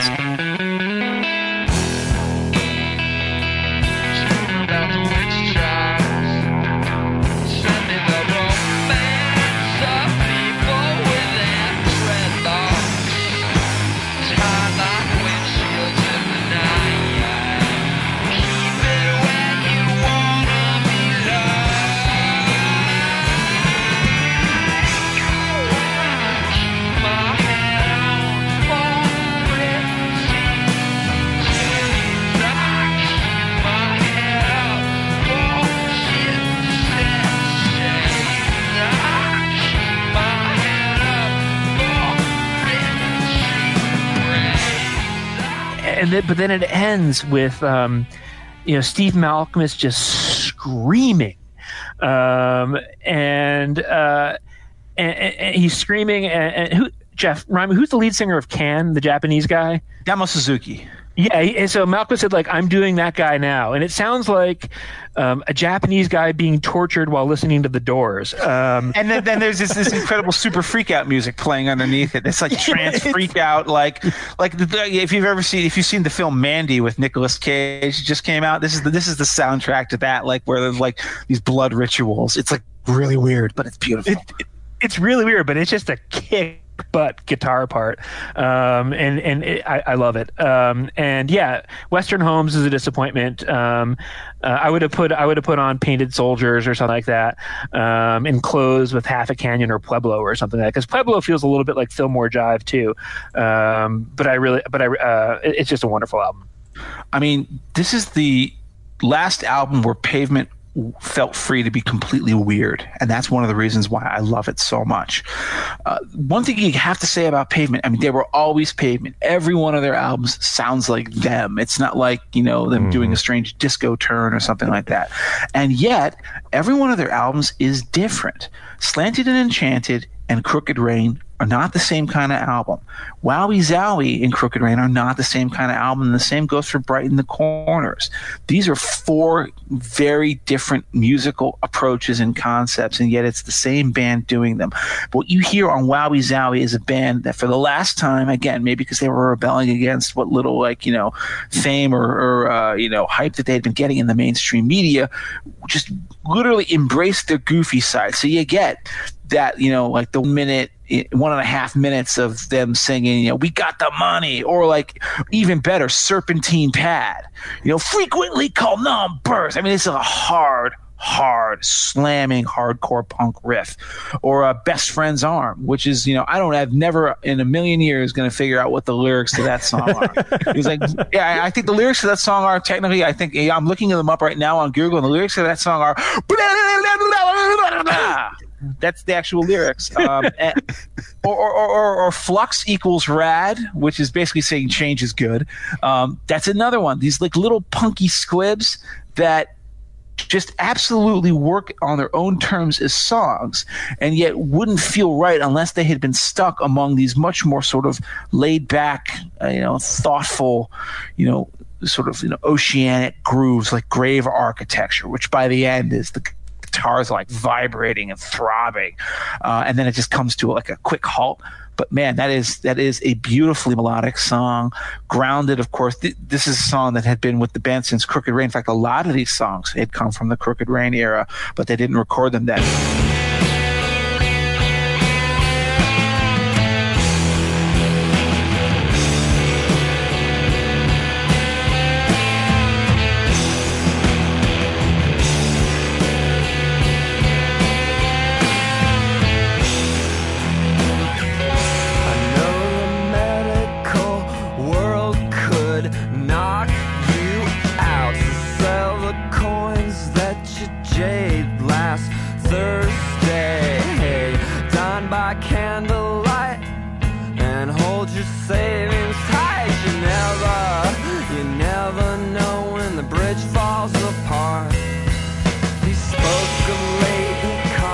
Pueblo, Grounded, Flux, those are all Crooked Rain era songs. They just never got around to them at that time, which kind of tells you how fertile a period it was for the band.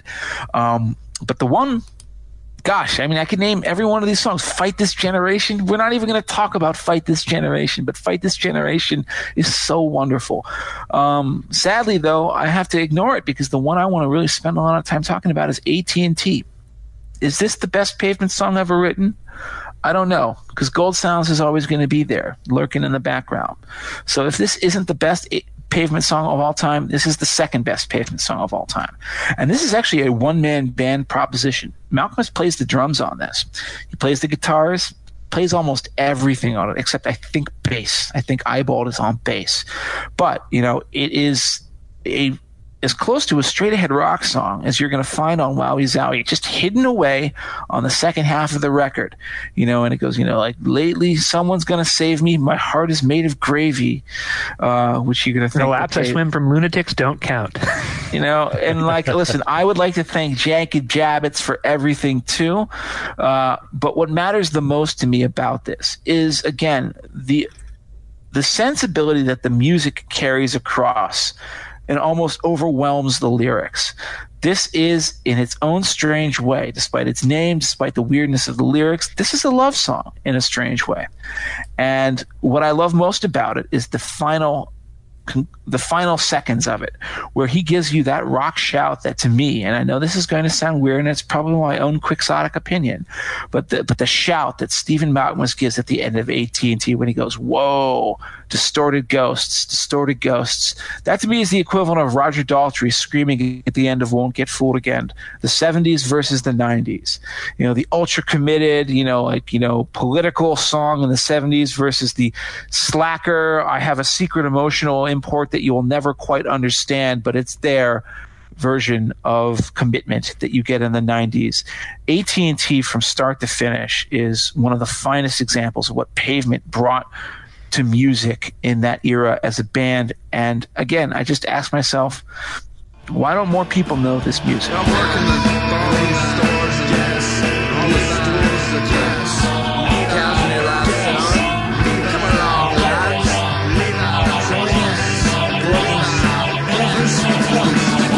One, two, go!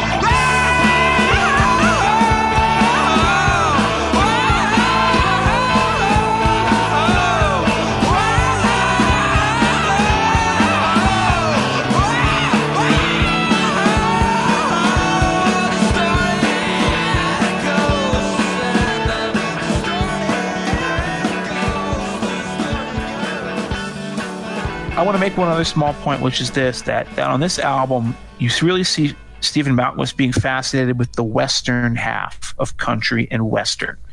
So you hear it on stuff like Father to a Sister of Thought, which both of you have already talked about. A wonderful song. But you also hear it on Pueblo, which I think really needs to be, given a little more praise than it has. Pueblo is Western music. It's not country. It's Colorado music. It's New Mexico music. And when that giant guitar riff emerges, like the sun, coming out from behind the rocks, on a mountain range, you hear sort of the vast panorama visually that he's trying to conjure with music. And again, it's just, a wonderfully impressive little bit of sound painting that this band doesn't get the credit for that it deserves.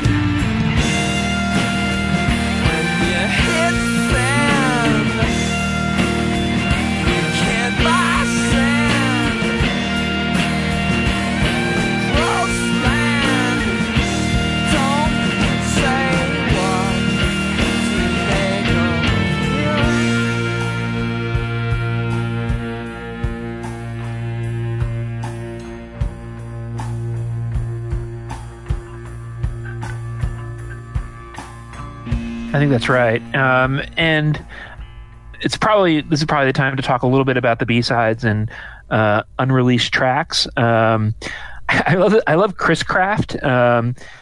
It's kind of like making fun of Vampire Weekend before the kids in Vampire Weekend even went to college. It's like talking about like boating while you're wearing your Dockers and your pressed pants. Boat shoes, right? Exactly. Yeah, your boat shoes. And your topsiders. Yeah, your docksiders, exactly.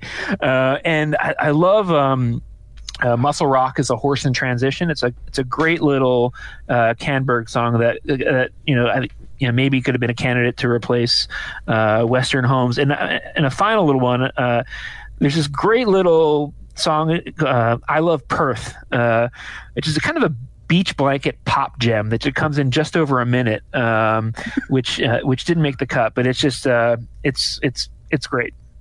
I mean, and by the way, while we're talking about great outtakes, I mean, I might save this till the end, but Painted Soldiers, this is the song that should have ended Wowie Zowie.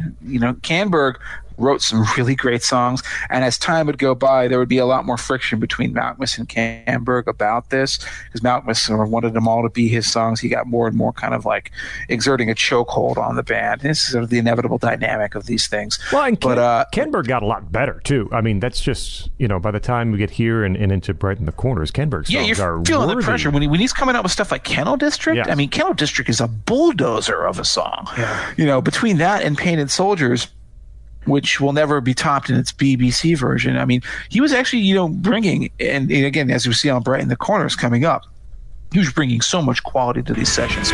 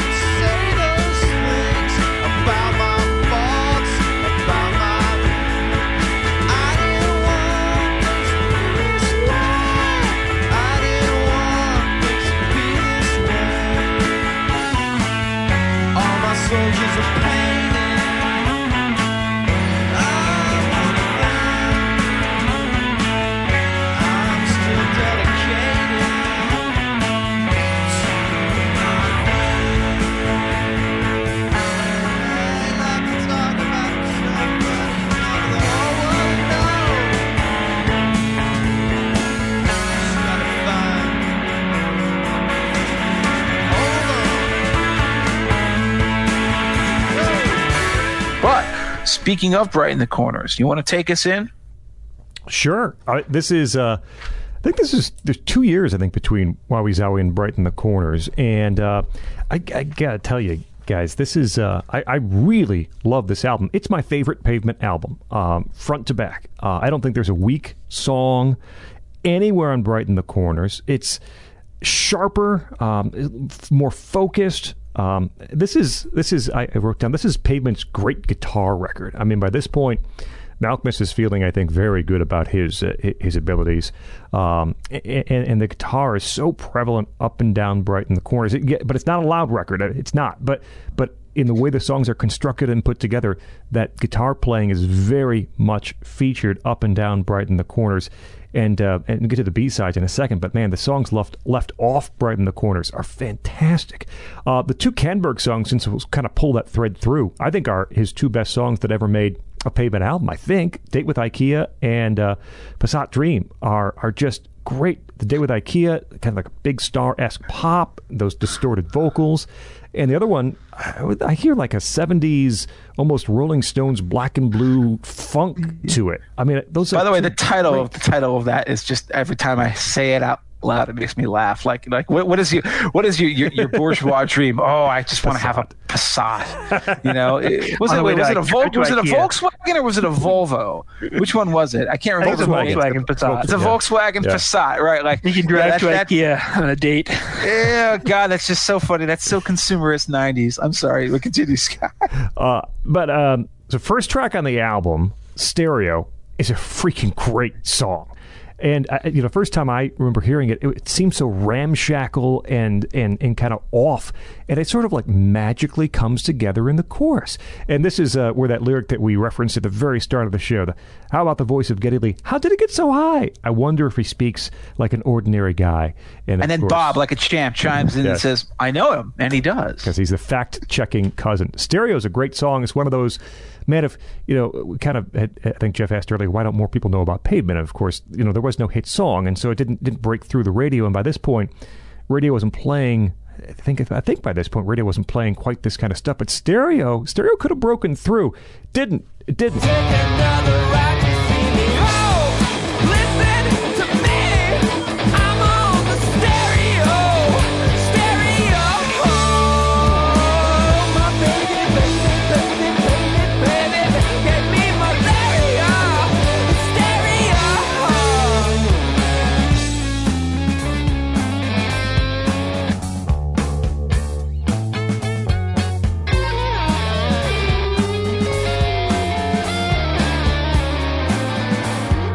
What about the voice of Geddy Lee? How did it get so high? I wonder if he speaks like an ordinary guy. I know him, and he does. And you're my fact-checking cuz. Later, the back-to-back Type Slowly and Embassy Row. I love those two songs back-to-back. Type Slowly takes so much time building up, and then at some point the full band kind of crashes in. There's this beautiful string-bending guitar work, a little tinkling piano. Type Slowly is a great song. And then Embassy Row, again, talk about those time shifts and the introduction. There's an introduction to Embassy Row before it really starts kicking in. This hard riffing and note soloing all on top of it, especially during the chorus. This acrobatic kind of solo to it. Embassy Row is fantastic. We Are Underused has this like 60s Beatlesy dreamy opener to it before the main song gets going. Thin is a great way to end the album. Transport is arranged. Reminds me of a lot of great other, actually, I have written down, reminds me of almost like a Sparkle Horse song. Brighten the Corners, from front to back, is my favorite Pavement album, and I understand why it might not be someone else's. I really do, because it's not that lo-fi production that was started. It's not as weird as Wowie Zowie, but again, for my money, I like Brighten the Corners the best of all they've done. Jeff? Yeah, I really enjoy it a lot. In fact, I saw them play at my college on the Brighten the Corners tour. They played at basically in a living room at a club, and I remember Mogwai opened and didn't smile once. And then these guys came out, very happy-go-lucky, probably a little stoned. And I remember someone presenting them with a guitar made out of Rice Krispie treats, and they had a really good time playing. It was a great show. And this is just a really fun album. I remember, people turning to each other and like kind of, repeating the Geddy Lee, line in sync with them. So Stereo is great. Shady Lane is really catchy and fun. And again, I love the big starry feel with Date with IKEA, and Embassy Row, and the lyrics are just really funny. It's kind of a concept song vaguely about, I think, trying to get a visa. I needed a visa. I bought off a geezer. And I need to get born. I need to get dead. I'm sick of the forms. I'm sick of being misread by men in dashikis with their leftist weeklies. It's just very clever. Israelites. I need to get born. I need to get dead. I'm sick of the forms. I'm sick of being misread by men in dashikis and their leftist weeklies. Colonized wrath, they're shining new path. The converted castles of Moorish design. If you wanna stay the weekend, well, we wouldn't mind. The plots they are hatching, the surface is scratching in the open corner where the music plays. In the Neverland of foreign beats, in the Neverland of foreign beats, in the Neverland of foreign beats, I'm gonna take it. I'm gonna take the crown. I'm gonna take the crown. I'm gonna take the crown. I'm gonna take the crown. I'm gonna take the crown. I'm gonna take the crown. I'm gonna take the crown. And one song Scott hasn't talked about is I just love Blue Hawaiian. It's this infectious little earworm with a great kind of groove to the back, but kind of sleepy at the same time. So it's definitely a lot tighter. It's obviously a lot tighter than Wowie Zowie, and some people say it's the album they should have followed up with Crooked Rain with. And it's a little more tighter than Crooked Rain, but I agree. It's great. The corners are not just brightened, but they're kind of polished and shined, and it's a good album.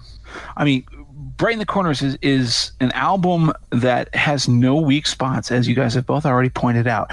It is so polished. There's none of the weird bits. There's no serpentine pad on this. There's no bizarre, 2-minute punk squibs. Every single song is considered, well thought out. It's very melodic. It's kind of a preview of where Stephen Malkmus would be going in his solo career, the best of his solo career, because there's all these sort of well-considered, guitar solos and guitar work on it, and all of the pieces are longer and more ruminative.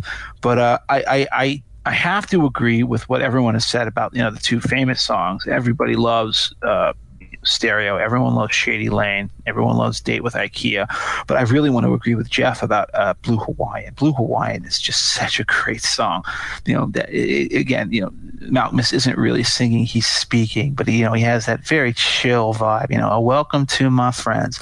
This house is a home, and a home's where I belong, where the feelings are warm and the foundations are strong. And then there's that great line: if my soul has a shape, well, then it is an ellipse. And you almost see him just like drawing an ellipse with his hands. He's an island of such great complexity.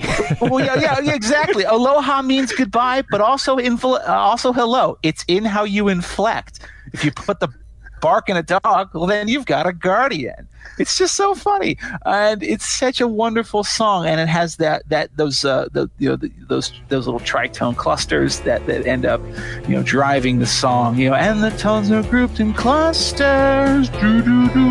Aloha means goodbye, and also hello. It's in how you inflect. Put the bark in the dog, and you've got a guardian. When the capital's S, it is followed by a T. And it's probably me. And the tones are grouped in clusters. The tones are grouped in clusters. Well, the tones are grouped in clusters. The tones are grouped in clusters. Clusters, clusters, clusters. Take it back. Kiss me into the past.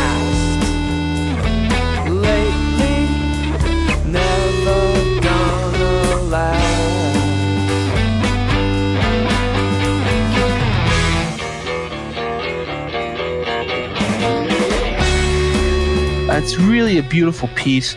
But there are so many songs on this record that are great. And I think the other two that really appeal to me are Starlings of the Slipstream, the penultimate song on the record, which is an old song. I mean, I think this dates back to some of the earliest days of Pavement. There are early versions of it from like 1992 or thereabouts, where, it's sort of, you would almost mistake it for an elegy if it weren't for the part about where he talks about putting a spy cam in a sorority. Darlings on the split screen. Instead of Starlings in the split screen, it's Darlings on the split screen. It's Revenge of the Nerds. Yes. Basically, right?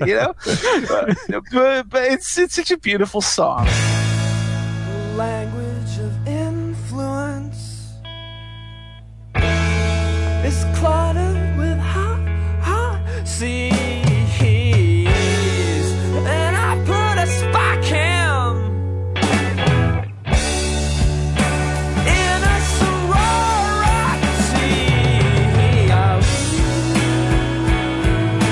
Darlings on the split screen. Darlings on the split screen. Darlings on the split screen.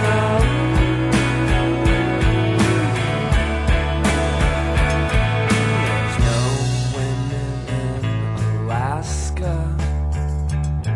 There's no Creoles in Vermont. There's no coast of Nebraska. My mother, I forgot. Slavic princess with a rose in her teepee, you suppose she would bite you if she could. Insane cobras with the wood. The other one, of course, is Finn, which I think the working title of was Tusk, because it's obviously a tribute to Fleetwood Mac. Fleetwood Mac's Tusk, that rhythm bass.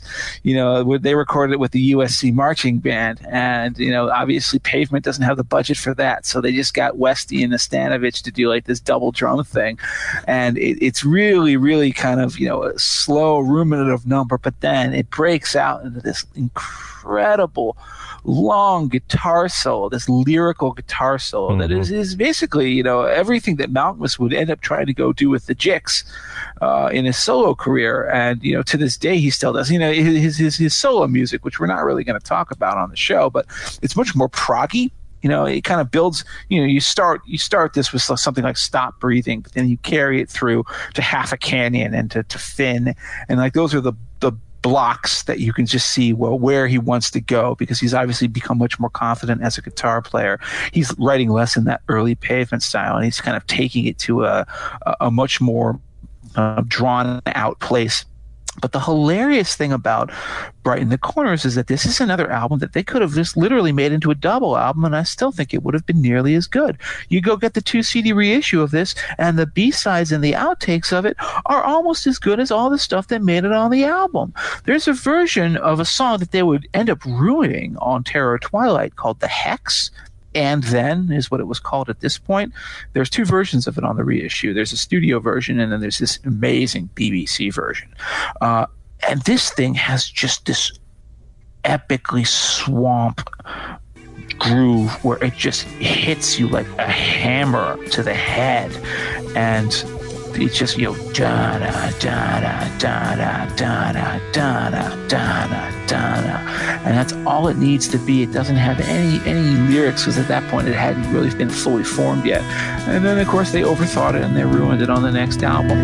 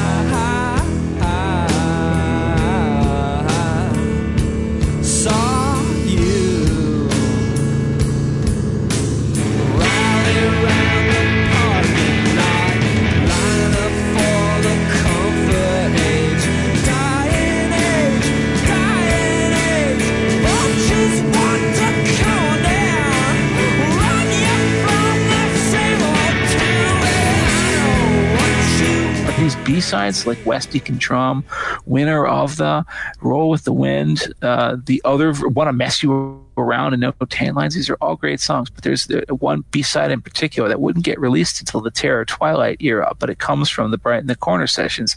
It's a song called Harness Your Hopes, which I know Scott likes a lot too. Yeah. Is just got another one of these just hilarious lyrics.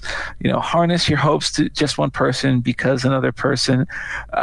This is a song where this is a song I actually performed live when I was playing stuff for people. But I still will never mind singing. Don't telegraph your passes. You'll end up with molasses cauterized in syrup and molasses, and I'm checking out the assets that attract us.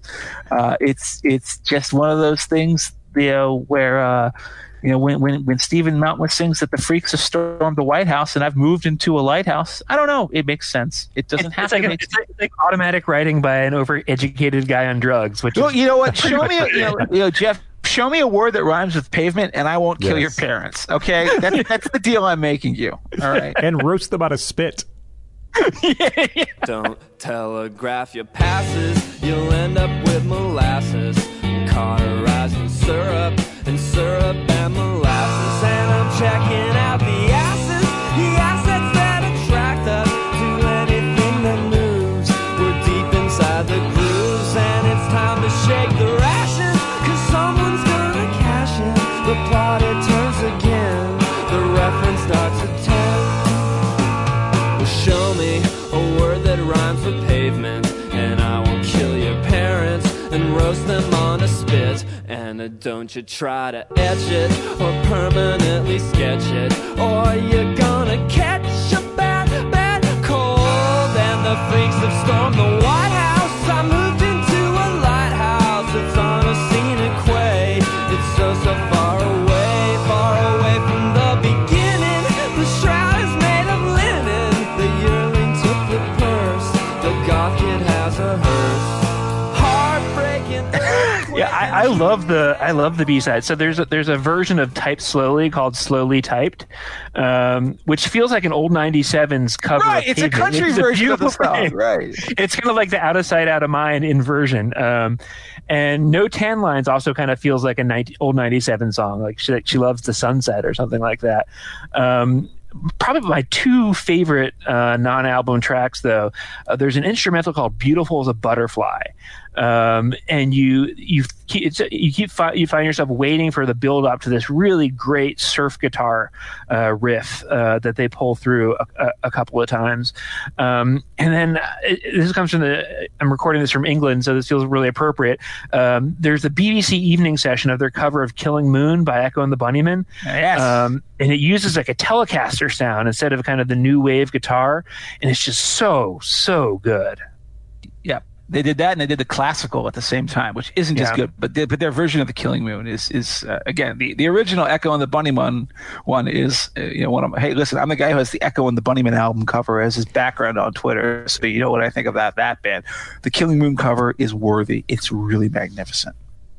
And you guys mentioned both my favorite B-sides from this album. I mean, they both would have been still one of the better. I mean, it's a great album. They still would have been two of the better songs in the album. That's Harness Your Hopes, which Jeff talked about quite a bit. And then I think both of you mentioned No Tan Lines, which is really outstanding. Intricately paired guitar lines, kind of a herky-jerky rhythm to it. Twitch it, rev it, it's time to share spit in the sauna. We'll come close near the end.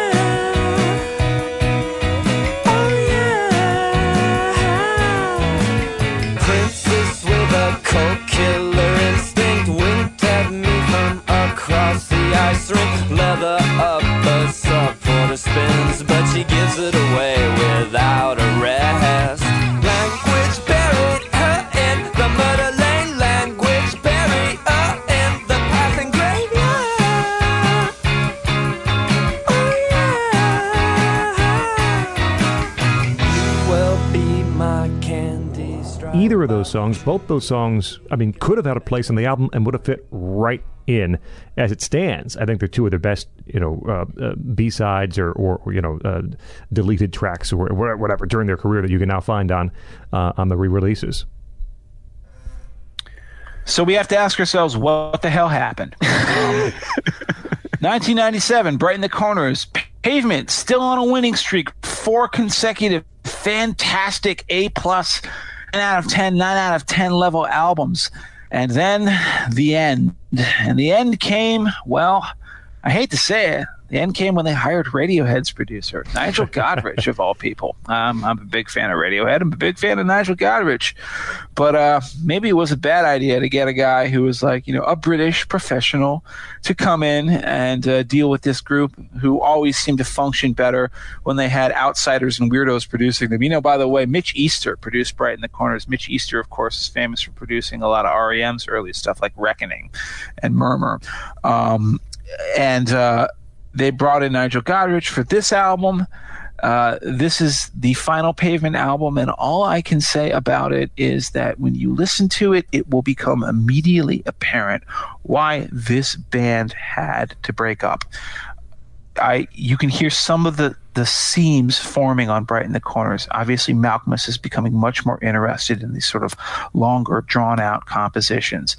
But what's the worst thing I can say about Terror Twilight? It's an album where every single song is a thoughtful, painstakingly composed and fully thought through song.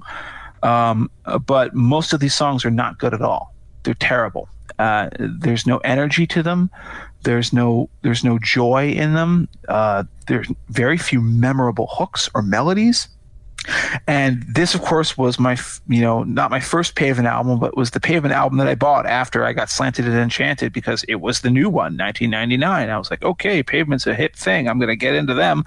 And I got this, and, there are 3 songs on it that I really like. I really like the first song. I like Spin on a Stranger. Everyone does.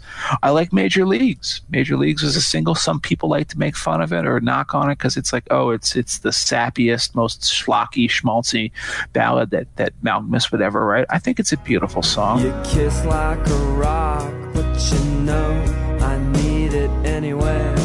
Angle for the ringside seats when they fall. Don't blame me. Bring on the Major League. Bring on the Major League. Bring on the Major League. Bring on the Major League. How you gonna teach him to walk? And I really also like the final song, Carrot Rope. But beyond that, I don't really care for much of anything on this. And I think that the most emblematic song on it, in a way, is The Hex. As I just discussed earlier, The Hex was a song that they'd written during the Brighten the Corners era, and they did a magnificent version of during those sessions and during the BBC. They played it live, all on that tour. And then when it came time to record it for this album, they sucked all the soul out of it. They sucked all the guts out of it. They turned it into this very slow, rather sullen, surly kind of a song where that main riff that was so powerful and so compelling on its initial version is removed. It's like they surgically tried to turn a good song into a bad song, and I guess I give them credit for succeeding in that respect because it's not a good song anymore. And to me, that kind of exemplifies everything that's wrong with Terror Twilight, an album where Malkmus refused to let Canberg put any songs on. He said, no, this is going to be only my stuff. And for no good reason, because a lot of the songs that he ended up putting on this, does anybody care about hearing Platform Blues or Speak, See, Remember ever again? Maybe there are some minor moments like Folk Jam or You Are a Light that are good, kind of, maybe, if I'm squinting. But no, there's just not a lot on here for me to like, and it's just one of the most inexplicable cliff dives of a truly great band, plunging into mediocrity. And I'm very glad that they just said, you know what, we're done. We don't want to carry on from here, because as it is, we can just say, well, this is why the band had to end, and that they didn't extend themselves into a decline phase. Yeah, it's, I went back and re-listened to it a couple times to try to see maybe if I was being unfair to it. But I think history's kind of judged it right. I'm actually a little disappointed. I thought of an analogy that I thought was was good, but it turns out, and I read Scott Canberg mentioned the same thing. So, but it's kind of like it's Pavement's All Shook Down. The end of the last Replacements album. It's technically a band album that's increasingly becoming a solo project. See our episode on the Replacements. Yeah, exactly. And like Spit on a Stranger is like the Replacements merry-go-round. It's a good, kind of catchy, but it's a little bit inferior. More produced, kind of past their musical peak. So yeah, Spit on a Stranger is good. Actually, the bluegrass band Nickel Creek has a pretty cute cover of it. Folk Jam is a little catchy and has some bright moments. I don't mind Major League. I like it. And I think Carrot Rope is really fun. I think it's great that they decided to go out on such a silly note. Like, what's a carrot rope? We'll never know. It kind of sounds like a show tune almost. It's like something out of Avenue Q, or like the Partridge Family on acid. I'm not sure what it is, but it's fun. I always thought it was a song about a flasher. You're like, what is that great lyric? Hey, little boy, would you like to know what's in my pocket or not? It's no toy. It's no gimmick. It's a chance of a lifetime to see something that's never been seen before by mortal eyes. And then they're like, so what would you say? Would you like to play 20 questions with me? I mean, Jesus, that's really creepy. It's like, here, I'm going to open my trench coat and show you my junk. It's what it is. I mean, I guess that's what a carrot rope is it not? I mean, that's what I always thought it was. Oh, dear. And it's married to this really, really, really, it's one of the few great songs on the record. A very catchy chorus. Simmer, simmer, simmer down. Simmer, simmer, simmer down. Waste your precious breath explaining that you are worthwhile. Simmer, simmer, simmer down. Simmer, simmer, simmer down. Be patient and I'll let you see my carrot. Feed my thrill. I got beat by weather. Carrot. Feed my thrill. I got beat by weather.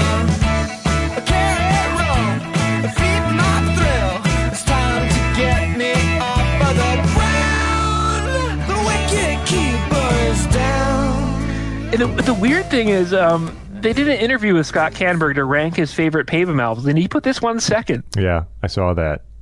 I was kind of baffled. Yeah. I haven't seen that. That's amazing. Yeah. Yeah, and there's there are people that will defend it, and apparently Canberg's among them. There's just some things that really miss here. I think like Cream of Gold is a real misstep. Billy, Spit on a Stranger is great. It's one of the first Pavement songs I can remember hearing, and it really is a great song with tremendous melody, that kind of loping bass line to it. I like the way it ends too, where it kind of slows to a crawl, and Malcolmus is hitting those high notes. You're a bitter stranger. Well, I could spit on a stranger, pull me out. You're a bitter stranger. I see the sunshine in your eyes. I'll try the things you'll never try.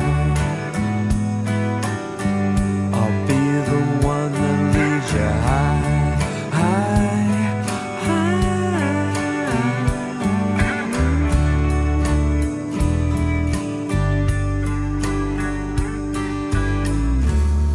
Folk Jam is odd in that if I just played you Folk Jam, I wonder how many people would say that it's just a straight Beck song. It reminded me so much of Beck, and part of that is probably Nigel Godrich producing, who had just done Mutations before Terror Twilight, but it's got that country, folk, indie, jam, banjo, Beck feel to it. It feels completely like someone else's song and not a Pavement song. The other song I don't think that anyone's mentioned yet that I think is salvageable from here is And Don't Cry. It's very gentle, but it sounds, and appropriately enough, it sounds like the end of something. It's not the last song of the album, it's Carrot Rope, but And Don't Cry sounds like the end of something, a relationship or the band. It kind of conveys that empathetic tone to it that there's something very important that has reached the end of the line, and don't cry. But yeah, outside of that, there's not a lot. I do like Carrot Rope as well, but there's not a ton to return to on Terror Twilight, and as Jeff mentioned, rightfully so, it's the very last Pavement album. So, I mean, I am sad that Pavement had to end at this point, but I'm actually not sad because you won't say that they went out on the high note, because this is obviously their worst album, their least album, but they didn't, as I said, extend the slide. They didn't record a whole series of terrible albums. Like The Who should have known, after Who Are You and Keith Moon dies, let's call it a day. But then there's Fake Stances, and it's hard. Pavement did Terror Twilight. Malcolmus went through a tour that apparently was pretty nightmarish. Nobody was getting along, and he just said, "Listen, I can't do this." They broke up. Yeah, I think at one point on the tour, he held up handcuffs, saying it was the last show of the tour. In fact, if you have this Slow Century DVD, which is like the little Pavement documentary, they have that scene. Somebody was videotaping it, where he's like, this is a metaphor for what it feels like to be in a band. He was obviously really fed up with it at that point, but they broke up, and that's the end. And then Malcolmus went on to a solo career. So did Canberg. I don't know if anybody has any particular opinions on Malcolmus' solo career. I could talk about it. I'm not as impressed with it as I wish I was. I think his first solo album was good. I like Real Emotional Trash. But I think a lot of the rest of it doesn't work. I don't like Mirror Traffic or the last two ones that he's put out. But some people just sort of they have a peak and then they have a downslide. But one thing I will say is that Pavement did that thing that beloved indie rock bands who never got a lot of commercial play in their heyday did, and they had a reunion tour. And, I don't know if you guys ever saw the Pixies reunion tours, but they're not good. Not good at all. I was scared off of seeing Pavement when they did their reunion tour. This is in 2010, 10 years after they had broken up, 2010, 2011. I was just thinking, this is going to suck. This is going to be like, a nostalgia thing. I'm glad that they're going to make some money off of it. Going more power to them, but I don't want anything to do with it. And then I heard the bootlegs. And then I picked up some of the shows, and I felt like a complete prat because, as it turned out, they didn't miss a step. If you go listen to those reunion shows, they're awesome. They're absolutely some of the best shows that they've ever played as a band. All of their whole repertoire, from the old stuff to the later stuff, obscurities and this, that. That reunion tour was one that I genuinely regret having missed out on. I don't know if you, Jeff, happened to see them when they did. I didn't see any of them, but I'm glad it wasn't an embarrassing Eagles type fest. No. I mean, listen, I will have to send you some of those records at some point. They're really good. They're really good shows, but I do suppose, Scott, unless I am mistaken and you have some final thoughts, does that bring us to the end of our consideration of Pavement? That brings us to the end. Yes, the Political Beats look at Pavement. And so we've reached the point of the episode in which all three of your lovely hosts give to you, the listener, a list of 2 albums that you really must own from our band and 5 songs that you just have to hear. And we always begin with our guest. So that is Jeff Pojanowski. Jeff, your 2, your 5, please. All right. So the albums are easier, I think, than the songs to pick. I'm going to go with Crooked Rain, Crooked Rain. I think it's my favorite. I think it's a nearly perfect album, except for maybe Hit the Plane Down. And I'm going to go with Wowie Zowie. It's it meanders a little bit at times, but if I was kind of narrowing down my favorite 5 songs, and it was populated by Wowie Zowie songs. There's just so much good stuff on there. And in terms of songs, it was really hard. So I'm not going to go with my 5 favorite because I'm not sure if I can have one, but I'm going to kind of pick one from kind of each genre or era. I'll start off with Trigger Cut, which is kind of the Pavement lo-fi era, and then to get the kind of Crooked Rain kind of shimmering melodic era, I'm going to cheat, and instead of picking a Crooked Rain song, I'm going to pick All My Friends, which basically kind of compresses the whole album into 5 minutes and gives you that kind of shimmering gold sound with a little bit of a Fillmore jive crescendo to it. Then there's weird Pavement, and with that I'm going Half a Canyon with the kind of blistering guitar and Malkmus screaming till he almost passes out at the end. And then I'm going to go with Father to a Sister of Thought, the kind of the alt country fan in me just loves that song. And then I'm going to have a Scott Canberg song there, and I'm going to go with Date with IKEA. I love the big star shimmer and the soaring chorus. So those are my 5. Okay, the albums for me, and I'll probably be criticized, but it's okay. Wowie Zowie. And I said previously, my favorite is Brighten the Corner. So, I mean, I leave off Crooked Rain and I leave off Slanted and Enchanted, which I'm not sure there are many Pavement fans who would say that, but here we are. So, Wowie Zowie and Brighten the Corners are my 2 albums. And of the songs, and this is really a band where, you ask me 5 minutes from now, I might change this list because they were so good in so many different ways. And each of those albums are super strong in their own way. And so, where do you go? Well, I think we'll start with Range Life, and one Jeff mentioned, Father to a Sister of Thought, I'll throw on there. I think Stop Breathing is on the list. Embassy Row from Brighten the Corners, and then I think the one left off of Brighten the Corners, Harness Your Hopes, is really one of the best Pavement songs to give a listen to. So those would be my 5, but don't ask me again in 10 minutes. Jeff, over to you. Well, I'm just sitting here looking at the man in the mirror because OJ, the original Jeff, the other Jeff, has named my 2 favorite albums as well. And of course, those are both Crooked Rain, and Wowie Zowie. I really think that, listen, you can make an argument for all 4 of Pavement's first albums, from Slanted all the way to Brighten the Corners, and nobody is going to look at you like you're crazy. You're not hot taking if you prefer any one of those 4 albums. But for me, Crooked Rain is them at their shimmering and most immediately accessible, and then Wowie Zowie is them just being, combining that with that unrepentant weirdness that is always something that has truly appealed to me about Pavement. My 5 songs, again, I will start with the same place that actually, you know what? I won't. I'll start with the obligatory Spiral Stairs Scott Canberg song, and I will say that would be Painted Soldiers. And I'm gonna, call a shot here and say that I specifically demand that you hear not the original studio recording, but rather the BBC Steve Lamacq session version of Painted Soldiers. That's not hard to do. It's on the 2 CD Wowie Zowie reissue. It's not just because it's the most sort of one of the most gloriously shimmering power pop guitar numbers that they ever plays, but also because Malkmus is really doing some quietly fascinating counterpoint over Canberg's guitars. I think the second song that I'll choose, I'll start with the Slanted and Enchanted era and say Trigger Cut. Talked about why that was the song that made me fall in love with Pavement. The second one, of course, is Gold Sounds, the other one that really kind of cemented my love for this band, and I think still to this day will call to me a time and a place and an emotional feeling that very few other Pavement songs can truly do. The third one would be AT&T from Wowie Zowie.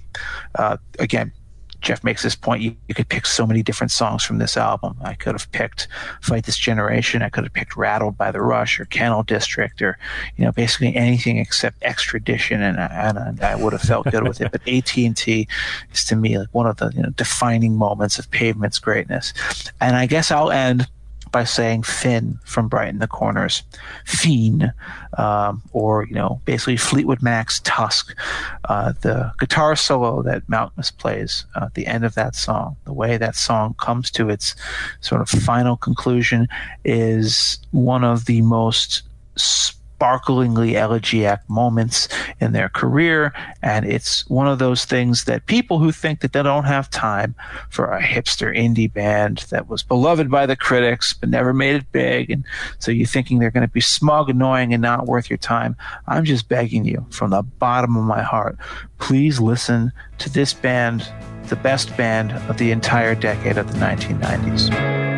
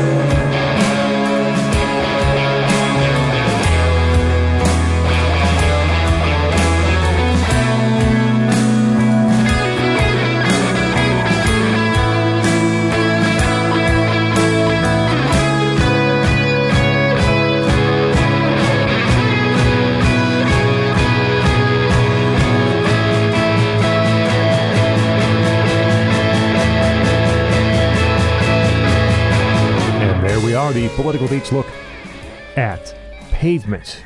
We thank our guest from across the pond today, Jeff Pojanowski, who is a professor of law at Notre Dame Law School, also writes about administrative law, legal interpretation, and philosophy of law. You can find him on Twitter at Pojanowski. Jeff, thank you so much for joining us here on Political Beats. Thank you so much for having me. This has been a blast. And my tag team partner, Jeff Blair, we got to one of your favorite bands here. Very excited about that. Yeah, I am too. And I guess I would say see you next time, although we may have a week's delay given that there are certain CPAC-related delays coming in the offing, I believe. So. Professional commitments. Professional commitments. So it may be 3 weeks until the next Political Beats. But Jeff and I will figure that out. And, of course, check our Twitter feed. We'll update you at political_beats. Check out Jeff on Twitter at EsotericCD. My name is Scott Bertram. Find me on Twitter at Scott Bertram, and we ask you, please subscribe to our feed. You'll find our new episodes delivered right to you. iTunes, Google Play, Stitcher, or TuneIn, or go to nationalreview.com. Click on podcasts and find everything that NR has to offer, including this fine program. Listen, enjoy, share with friends, and leave reviews. This has been a presentation of National Review. This is Political Beats.